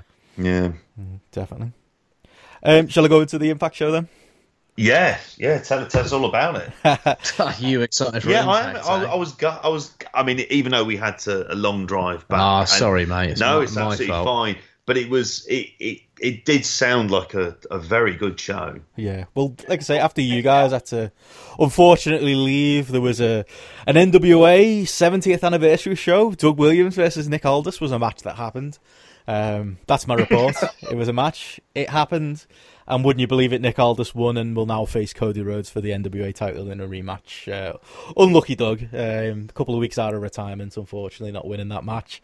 That was going on at about the same time as the Wrestle Talk stuff was going on. So it was a bit of an empty-ish room as well for the wrestling, which made a weird atmosphere. But yeah, what else was on that card? That was NWA it. Just that match. That was it. A one-match card? Yep. Is that a first? I'm not sure. That's what it's NWA, isn't there? What are the other? There's no other NWA contracted wrestlers, are there? As far as I know. So yeah, it's Cody and Nick Aldis. Maybe Tim Storm. Tim Storm versus Dan Severn. That's a match they should have booked this Mate, weekend. Jeff Jarrett was there. The greatest NWA champion of all time was there, and I didn't use him. They should have. They really should. But yeah, that wasn't a huge amount to write home about. But yeah, the Impact versus the UK. I'm not saying it to make you guys feel jealous, but genuinely it was a highlight of the weekend. As far as in-ring shows go, and just as far as, like I said, atmosphere, it was definitely busier for Impact as well. I think it being the last show of the weekend, and originally it was supposed to be going head to head with Dave Meltzer, but yeah, he didn't even I don't think he stuck around for the Impact show. I think he got off. So they ended up moving him early, and it was Impact unopposed. And I'd probably say my guess was 600 odd people there. I could be way off. I didn't do a head count, but it was completely rammed in that room. It was the most busy it was all weekend, and again, the best atmosphere. I think we've talked about Impact on this show a few times, and I do think people are more positive towards the brand at the moment. They've always had a base in the UK. It's a little bit sad that, it's a big Impact show, and I'm talking about 600 people. Like, that's impressive when they were doing thousands and thousands back in the day. But yeah, an incredible show. I mean, JP, you caught some of it, didn't you, on the VOD after? You couldn't help yourself go back and watch it? No. I can't. It had Impact Wrestling and Twitch, so I was kind of all over it. There's no way I wasn't missing out on that. The only thing I have to say, there's the one match I saw, which is the match I heard. I heard about it from you when you were live tweeting the results for the Indie Corner at the weekend. Was the Johnny and Jody versus LAX match? Oh my god! Yeah, which was great. It was. Yeah, it's crazy being there, and okay, yeah, this wasn't the most successful MediaCon, but the fact that there's a wrestling MediaCon going on in 2018, and Jody and Johnny 2 decades after genuinely 2 decades though, almost, since we first started seeing them. I think their first match was in 1999 against each other. I remember seeing like the UWA TV, and they were on that, and seeing some of the matches in early FWA as well. The fact that they're still around, and the fact that they're in there with LAX and delivering matches that are high level indie, current indie style. They were ahead of the time in the early 2000s when Jody was doing silly spots with Loki on Ring of Honor shows. And now they're still ahead of the time because Jody can still do that. He can still hit those big moonsaults, still hit those massive spin wheel kicks, and that top rope German moonsault combo they do, which is a bit of an ode to their past. Just absolutely nuts that, 2 decades later, they can get in there at an Impact show. They're still in the 30s, and they can kill it with a team like LAX. Just incredible. Did they come across on the VOD? Because for me, that was although the crowd was very loud by the end of the night, that was the match where things picked up. The crowd, I mean, actually, one of the things was the crowd wasn't as perhaps as well mic'd as it would have been, as you would have kind of expected it to be. But it did come across really well. Like, you could tell the crowd were into it, but a lot of times you could see people jumping up, but you couldn't perhaps hear it as loud as what it looked like. I also thought the styles meshed well. We spoke earlier on about Ring Camp and LAX not perhaps meshing well. It did here entirely, and you could see as well after the match that there was the whole kind of like respect and stuff said, but you could tell that Ortiz and Santana made note of it on the commentary as well, which, in an interesting side note, was Andy Boy Simmons and Sonjay Dutt as the lead commentator, it was fine. It was good, and they had the whole kind of respect shown towards Jody. You could tell AX kind of knew who they were, didn't they, and had that respect for them. Yeah, they did. And it really kind of, it's like they thought, they were excited by the match. They kind of went all in. I just hope, and I saw Johnny and Jody were on the television taping as well, as I mentioned earlier. I just hope there's a lot more promotions just willing, like, get them in as a tag, get them in as singles against, like, the sort of young stars of any promotion. They're worth their weight in gold. Jody Fleisch's got Bowler this weekend. Oh, yeah, of course. Well, do you know what? I just hope he has this, like, kind of resurgence. Yeah, real resurgence. It's weird though, because Trent Seven, I think, is the same age, or there's a year difference between him and Jody Fleisch. And like Trent Seven's career feels like it's like just happening and peaking now, and we just sort of forget that they're not really that old, but they've just been around forever, haven't they? Really, it's a lot of guys as well. They were on the last Cockpit show. And there's a lot of guys that they could put them in there with at the moment, and they could have some really good tag matches with, I think, in Rev Pro. So, yeah, I look forward to see what's to come with these guys if Rev Pro carry on booking them as well. I'd like to see them versus Aussie Open in the cockpit would be an absolute banger of a match. Definitely, yeah. They're the type of the guys who, I know Doug Williams has got a spot on the Big Progress show, but I would have that tag team Thunder Bastard wasn't amazing anyway. I'd have thrown Jody and Johnny in. I think that would have been interesting if it was at all possible. But yeah, it was dead cool just to get to see them live, do their thing, and still be able to do it. I know you didn't see much else on the card, JP, but just a couple of notes elsewhere on the card. I thought that Lana Austin, who was kind of insert local talent here, against Su Yung, really stepped up. She looked a bit of a... I think it's easy to get lost in a match like that, where it's very much about the Impact talent, because, again, this was very much Impact versus the UK. But she looked as good as I've ever seen her, and definitely put a good advert out for herself there on the card. I thought that there was a tag match with Adam Maxted and Robbie X against Jacob McCluskey and Lucas Steele. I don't know if those last two names mean much to you. They didn't mean... Yeah, Jake McCluskey, Mr. Moonsault. There you go, yeah. And Lucas Steele, who worked the NGW show on day one. For a match with no Impact talent in the match at all, it really got over in the building. I thought they were going out there to die a death, and Robbie X doing all his flying, and again Lucas Steele and Jacob McCluskey both look good for the part as well. So yeah, I thought they put a really good account of themselves over there as well. I don't know if you were particularly impressed by Lucas Steele on the bit of the NGW show we saw on day one. I got to be honest, I thought he was a hell of a size, wasn't he? He got a good pretty look. Interesting. Yeah, he's got a very good look. Versus Robbie X, wasn't it? Yeah, Robbie X is good as well. I think he moves around the ring so in a really interesting way. There's something really fluid about his movement, the way he sort of just glides around the ring, if anything. Lucas Steele looked decent for someone with his level of experience. I've got to say, he's got a thick body as well. But... The other thing I've got to say is after that match, there was the Nathan Cruz versus Adam Maxted match, wasn't there, as well, for NGW. I've got to say, I saw both of them and thought, right, get me to Five Guys. I'm hungry. I want a burger. Oh, poor Nathan Cruz. It did make me want to go to the gym. I mean, in fairness, Nathan Cruz looked good on this show. I was kind of... One thing I thought that you could have easily done on the weekend, all the ITV guys were there doing panels. Could you not have done a live show with the ITV guys? I thought there was a tag match. It was Moose and Nathan Cruz against Eddie Edwards and Justin Sizem. And Sizem and Cruz, I mean, Cruz I don't love, but I do think he looked like he belonged in this match. Again, a difficult spot for UK guys to be in there in a match with Eddie Edwards and Moose, who've got a feud going on in Impact right now. This was, canon stuff with Eddie Edwards being turned on by Moose on Impact last week. But I think they played their roles really well. And again, it was another match that got a tired crowd hot. I mean, am I selling it to you, Joe, this Nathan Cruz match? Does it interest you at all? Nah. I tried. I'm sure it's fine, but come on, Benno. There's so much to watch. I'll probably give that Johnny and Jody match a watch because that sounds outstanding. No, you should. I mean, there's things to skip from this Impact show. I think that was a really strong semi-main event. You could skip Joe Hendry and Eli Drake. Joe Hendry, who was doing everything all weekend. He was the Hall of Fame presenter. He was doing panels. He was all over the place. And then he came out on this Impact show and got himself booed, which kind of said everything for me. He is someone, right? So I was saying to this in the car on the way home. I didn't realise it was him presenting with old SoCal Val. Oh, wow. At the Hall of Fame thing. I was like, who's that guy who's presenting with? And JP was like, oh, it's Joe Hendry. I was like, oh, is it?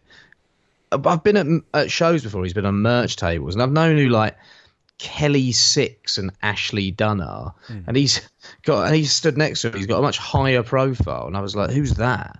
And JP had to tell me it was Joe Hendry. If he walked in, I'm in JP's living room right now. If he walked in here, stark bollock naked, I'd have no idea it was him. He just doesn't stand out. Why I've got him trapped in my flat. I just don't. I don't ever recognise him. I don't know what it is. His face never sticks in my head for some reason. I don't know. He's on the telly, Joe. He's on ITV World of Sport. Come on. Sings his song. Wave the hand. Yeah, nah. He's just someone who doesn't do a lot for me. I don't know. It just doesn't stand out for me. Seems like very much a TV wrestler. Which is fine. It's just probably not for us. Yeah, I'd say he's doing good work on Impact as kind of he's been the foil to Grado. It's a comedy story, but I think he does his job, and he's getting over on ITV as well. And I thought him and SoCal Val made a good award presentation couple. Maybe there's a feature for him, mate. Anything SoCal Val touches for me is just cringe. She brings such an artificial element to whatever she does over here. Like, is there not someone else who can step into her role? You're in a room with JP there. I'd watch your words. Yeah, he looks furious right now. Well, I'm the man who had to stand on the edge of an interview that he did with her because he wouldn't let me interview her with him because he was so desperate to have a chat. He's not wrong. Can't argue about that. That's all staying in. Just a couple of other notes on the show that I wanted to make. Something you might have heard of, there was a bit of a kick-off. The opening match was Rich Swann beating Matt Sydal and Trevor Lee. It was a solid X Division 3A match and a weird finish where it didn't even look like Swann was supposed to go over. It just looked a bit like, an All-In in the women's match when there was the late save. It was was one of those with Sydal, I think, being late to break it up. So it was all a bit weird. And then as Rich Swann was celebrating on the top rope, somebody from the crowd stood quite near to us, shouted, "Wife beater," and he completely lost his mind. And, I mean, I've got things to say about that. I think it's not a good look for Rich Swann to get that angry, and he was slamming guardrails and swearing up a storm at the fans. All this being, I know it's only Twitch, but it was live on Twitch. Not a good look for Rich Swann. But at the same time, like, there was a whole... I mean, comment if you want or don't. I don't mind taking the heat. But there was I saw things on Twitter with people saying that, there was a weird vibe when Rich Swann was in the ring. I mean, I didn't feel it. The only weird vibe for me was, again, it's a sticky situation. But there were points where, he obviously got sacked from WWE because of an incident with his wife, Su Yung. But there were people booing him and giving him wrestling heat during his matches, which for me just is a weird way to react to that if you don't want to see the man. Some people were walking out when he was wrestling, which, I don't want to go too far and say you haven't got a right to do that. You have, but it was a bit weird to me that people were kind of making a point of storming out when his wife, Su Yung, was stood there at the door and getting stormed past by these people walking out. But yeah, the guy kind of standing up and shouting "wife beater." I mean, he didn't do it to Musa or Sami Callihan. He did it to Rich Swann.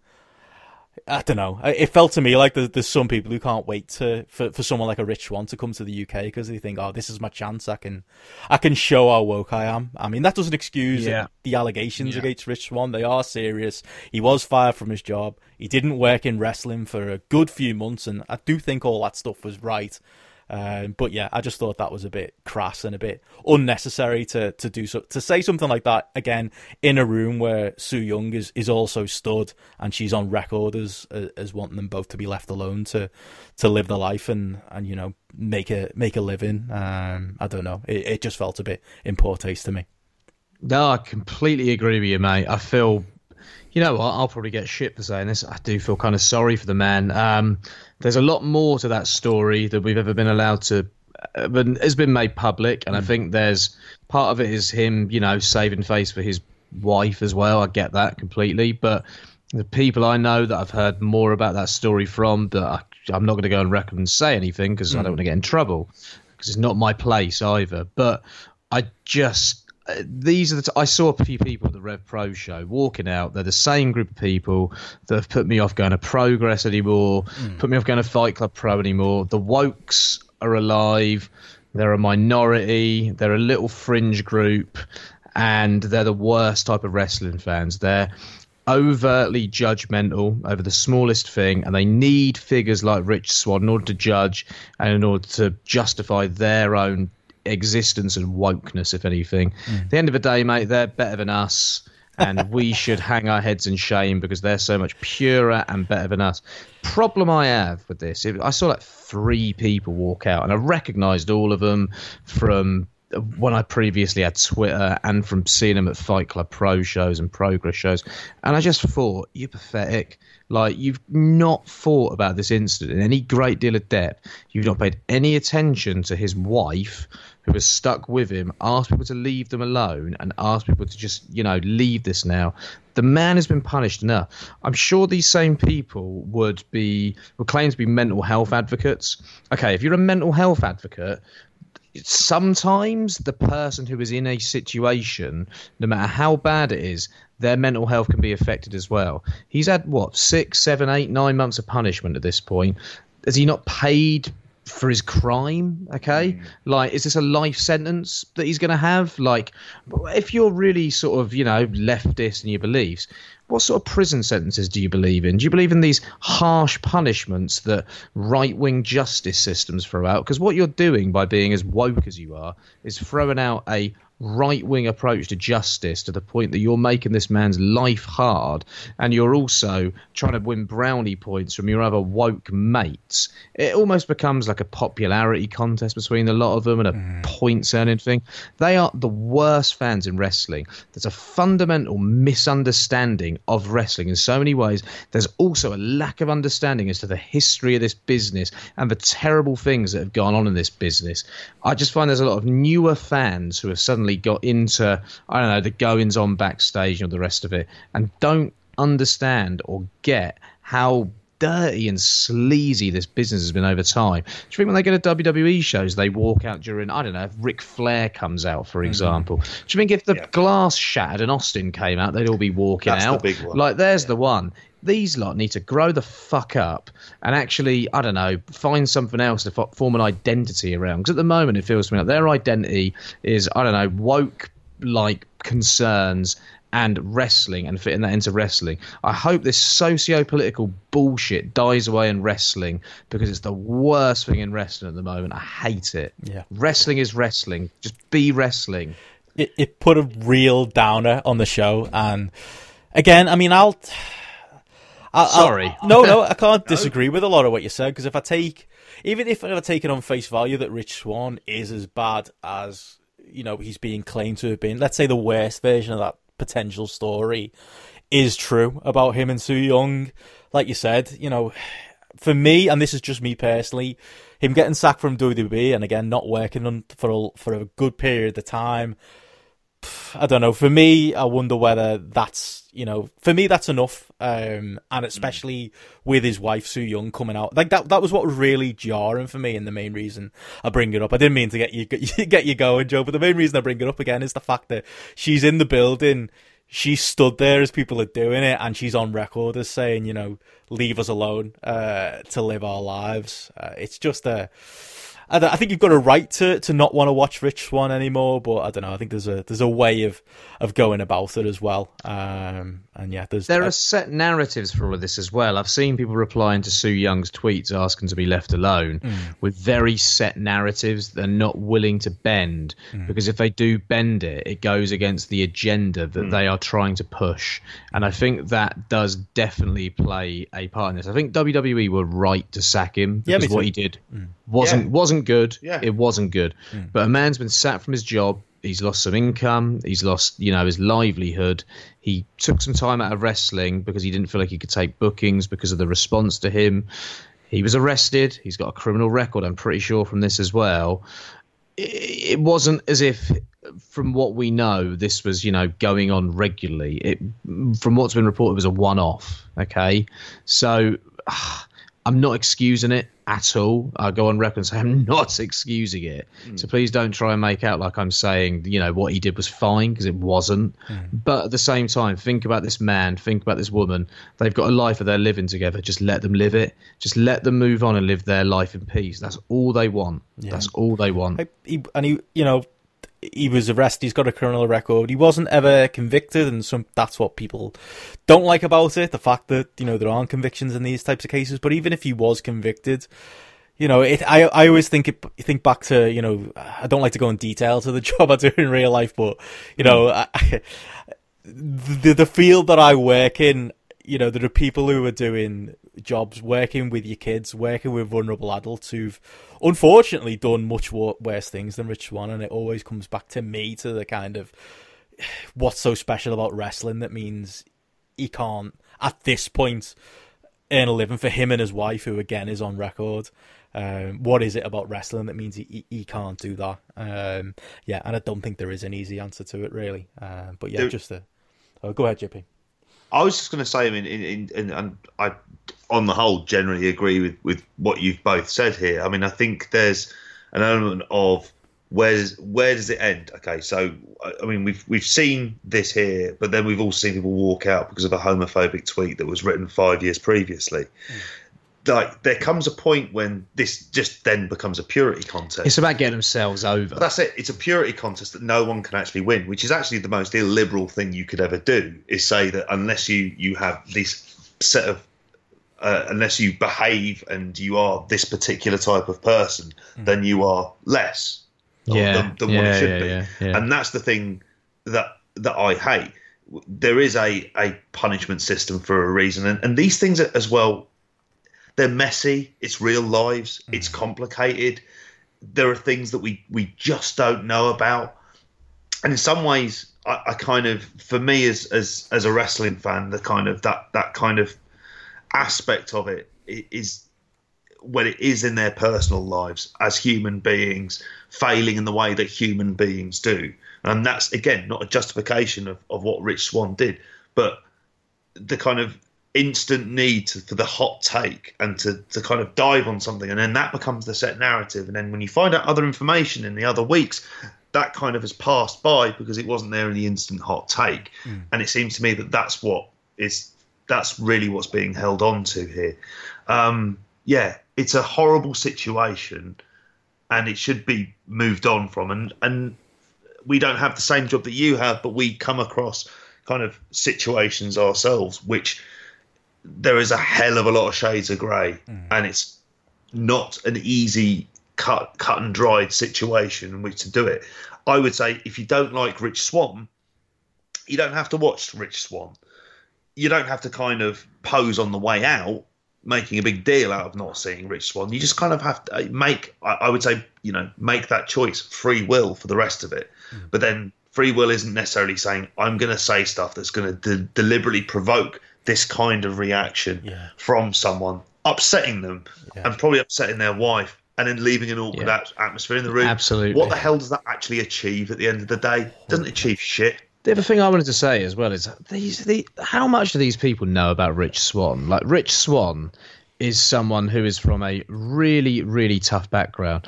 I've seen these same people going around saying that they really represent and think about minorities and the working class and all this stuff before. It's posery bullshit a lot of the time, I think. Rich Swann is a guy from essentially the ghetto in Baltimore whose parents were both dead before he was out of his teens. I think he was fostered, from what I remember hearing. He's had a really, really, really tough life. And I'm not saying that excuses what he did for 1 second, but I'm just trying to paint a picture of the type of life that this guy has led. You know, he's had a hard life, and this is obviously getting to him. And by continuing to do this, it gets to the person who was the victim in this, which was his wife, who was asked for people to just leave it. Like, do they not realise that they're getting to that person who was affected by this, and they're not doing themselves any favours? These stands that they're making, put your energies into stuff that's properly, like, important in life. Stop bothering yourself with, like, I don't know, wrestling bollocks. It's not going to get you anywhere. Like, there are other things that you can protest about. There are other things you can make a stand about where you can make a difference. Maybe think about mainstream politics more rather than these fucking fringe politics that exist around wrestling, where there are really non-events and non-stories when you break it down. For sure. Yeah. Sorry, I'm really angry. I set you off there, Joe. Yes. Send your hate mail for me. You know how to press my buttons, don't you?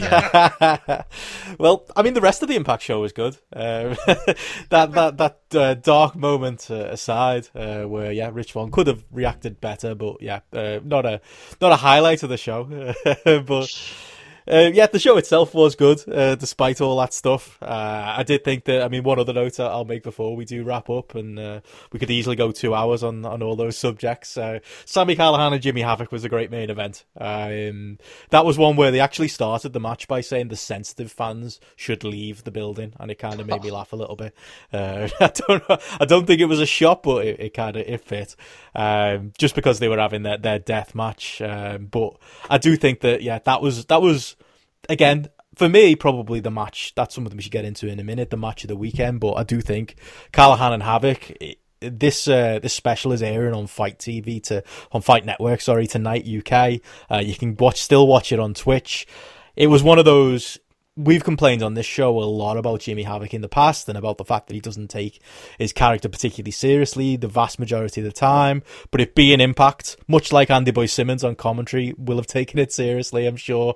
Jimmy Havoc took the opportunity seriously, and we got an incredible death match with just barbed wire being draped a lot across arms, drawing pins to Jimmy Havoc's feet, paper cuts. If that's not your thing, then okay, you might not have enjoyed it, but for me, it ruled, and Havoc's good at putting those matches together, and Sami Callihan's a different class. He's him being the main event of this Impact show, this return to the UK. He's kind of the hero you wouldn't have chosen for Impact Wrestling, but he's kind of been the one they needed. He's very indie, and he's very rough around the edges, having this deathmatch style and having a very unique presentation, as you will, with him. But he really fits this current Impact resurgence and this aesthetic that they've got at the moment. And I thought it was a really, really memorable main event, and it was a really, really nice way to kind of end the weekend and end the in-ring stuff that we got throughout MediaCon. I just think, I think you'd agree, JP, Sami Callihan's just someone he's just the right man for Impact at the moment. It is, and it's kind of inexplicable, because the best of times I've been kind of indifferent to him. But it's like you say, it's connected here, and it's the presentation of how they've done it. I don't know if they had as much success with, say, Moose or Eddie Edwards in the presentations at times. And Eddie Edwards has had obviously some sort of upsides to it, but it seems to have really worked. It probably was the kind of note to finish an Impact show, and I imagine having that kind of a death match as well, that kind of something different from everything else that had gone on that weekend. You can't really do much after a death match a lot of the time when it's like that, can you? So if you're going to have it Scorched at the very end. Yeah. Was it better than the Pentagon Sami Callihan match? Probably not, because that was probably... it was similar in the way it was put together, but I'd probably take Pentagon over Jimmy Havoc anytime. But there's probably a degree of live bias for me there as well. I do think the deathmatch spots work very well in a live environment, as well as they work on VOD. Yeah. I've just got memories of that Havoc and Pete Dunne quote unquote death match that they had in Progress last year. That was another really memorable one just from being there. I do think, as much as I'll slate Havoc, this is his kind of match, and he really can deliver when he's on. And I did think he was on for the opportunity of working with Impact. Cool, awesome. I kind of said that was my match of the weekend. Maybe that or the Jody and Johnny tag with LAX. But for you guys, have you got a shout for match of the weekend, or maybe just general moment of the weekend as we wrap up our talk on MediaCon? Jeff Jarrett's tan. Oh, the photo that was originally quite crap, but has somehow made us look like with Dave Meltzer and we're starring in a HBO show. I put a lot of filters on that, mate. That's it was fun. Mate, you did a cracking job to save that. When are we on HBO? That's what I want to know. We just look like a group of Meltzer's like the Tony Soprano of our group, and we're his problematic sons. Yeah. That's us. I like that. Anything else to say on MediaCon or anything else before we go? I hope if it happens again, a different location, somewhere central, find a big show to hold it around. But I hope there is another one, because I did enjoy it. As much as we've pointed out negatives, I had a cracking weekend. I had a great time. It was really good. Good company with yourself, Benno, and all your boys from Liverpool as well, And we had a top time. Definitely. Yeah, it was just kind of cool, wasn't it, to be there in a place like you say. And I said earlier in the show, you guys are there. My friends from home were there. You know, Gareth, quick plug for the Grapple app. One of our friends was there. Yeah. Our mate Stephen travel from Ireland. It was kind of cool to just like all be there and hang out, and at the same time be able to bother Dave Meltzer in his green hoodie for a photo, or bug Justin Thunder Liger, or just to kind of be there and soak her in. I just hope that next time they can maybe plug some of those gaps and maybe broaden exactly who they were trying to appeal with this thing, and maybe take some of the feedback on board. Because again, I'll echo what you both said there. We might have some negatives to say, but it really was a hell of a weekend. Yeah, thank you for Wrestling MediaCon for hosting a great weekend for us all. Yeah, thank you. Before we go, anything to plug? My Twitter's at BensonRichardE. Joe, you haven't got one. Do you want to plug your MySpace or anything like that? Friendster, Bebo. Is that the one this week? MSN Messenger Addy. Friends Reunited. If you want MSN Messenger Addy, lemzip87@hotmail.com. There you go. Yeah. Amazing. It's like Sam Lemon 90. No. His MSN ad was whoopass90@hotmail.com. Oh, nice. Mine was Noodles Montana, because I was a big fan of Tony Montana because I was a stupid teenager, and Noodles was Master Killer from the Wu-Tang Clan's nickname. There you go, some useless info for you. Oh, that's good. It's not, but I'll throw it out there. Anything you want to plug, JP? Where can people find you? I would say JP, Jippy, 3 E's, but also a shout out to yourselves for doing the live tweets as well throughout the weekend, keeping everyone up to date with what was going on. Who's yourselves? You and Benno. I don't have Twitter. It was just Benno. Oh, yes. Yeah, Sorry. definitely. Yeah, it was all me. Definitely didn't log into Twitter at any point. And Dave, and also the other people who contribute on the site as well. Go over and give some of their stuff a read. Absolutely, yeah. Head to the indiecorner.com, follow the Indie Corner Twitter at the Indie Corner, where you can find me and JP tweeting, and maybe a mystery third man as well. But that pretty much brings us to the end of the show. We'll be back, I'd say, in the next couple of weeks. We'll definitely do a show before Progress Wembley. I do want to do a bit of a catch up on everything that's going on in Progress, and also get ourselves ready for our WXW trip as well, JP. So stay tuned to the indiecorner.com and the Indie Corner Twitter feed for all that information. That's it for another show then. We'll catch you again soon. Bye.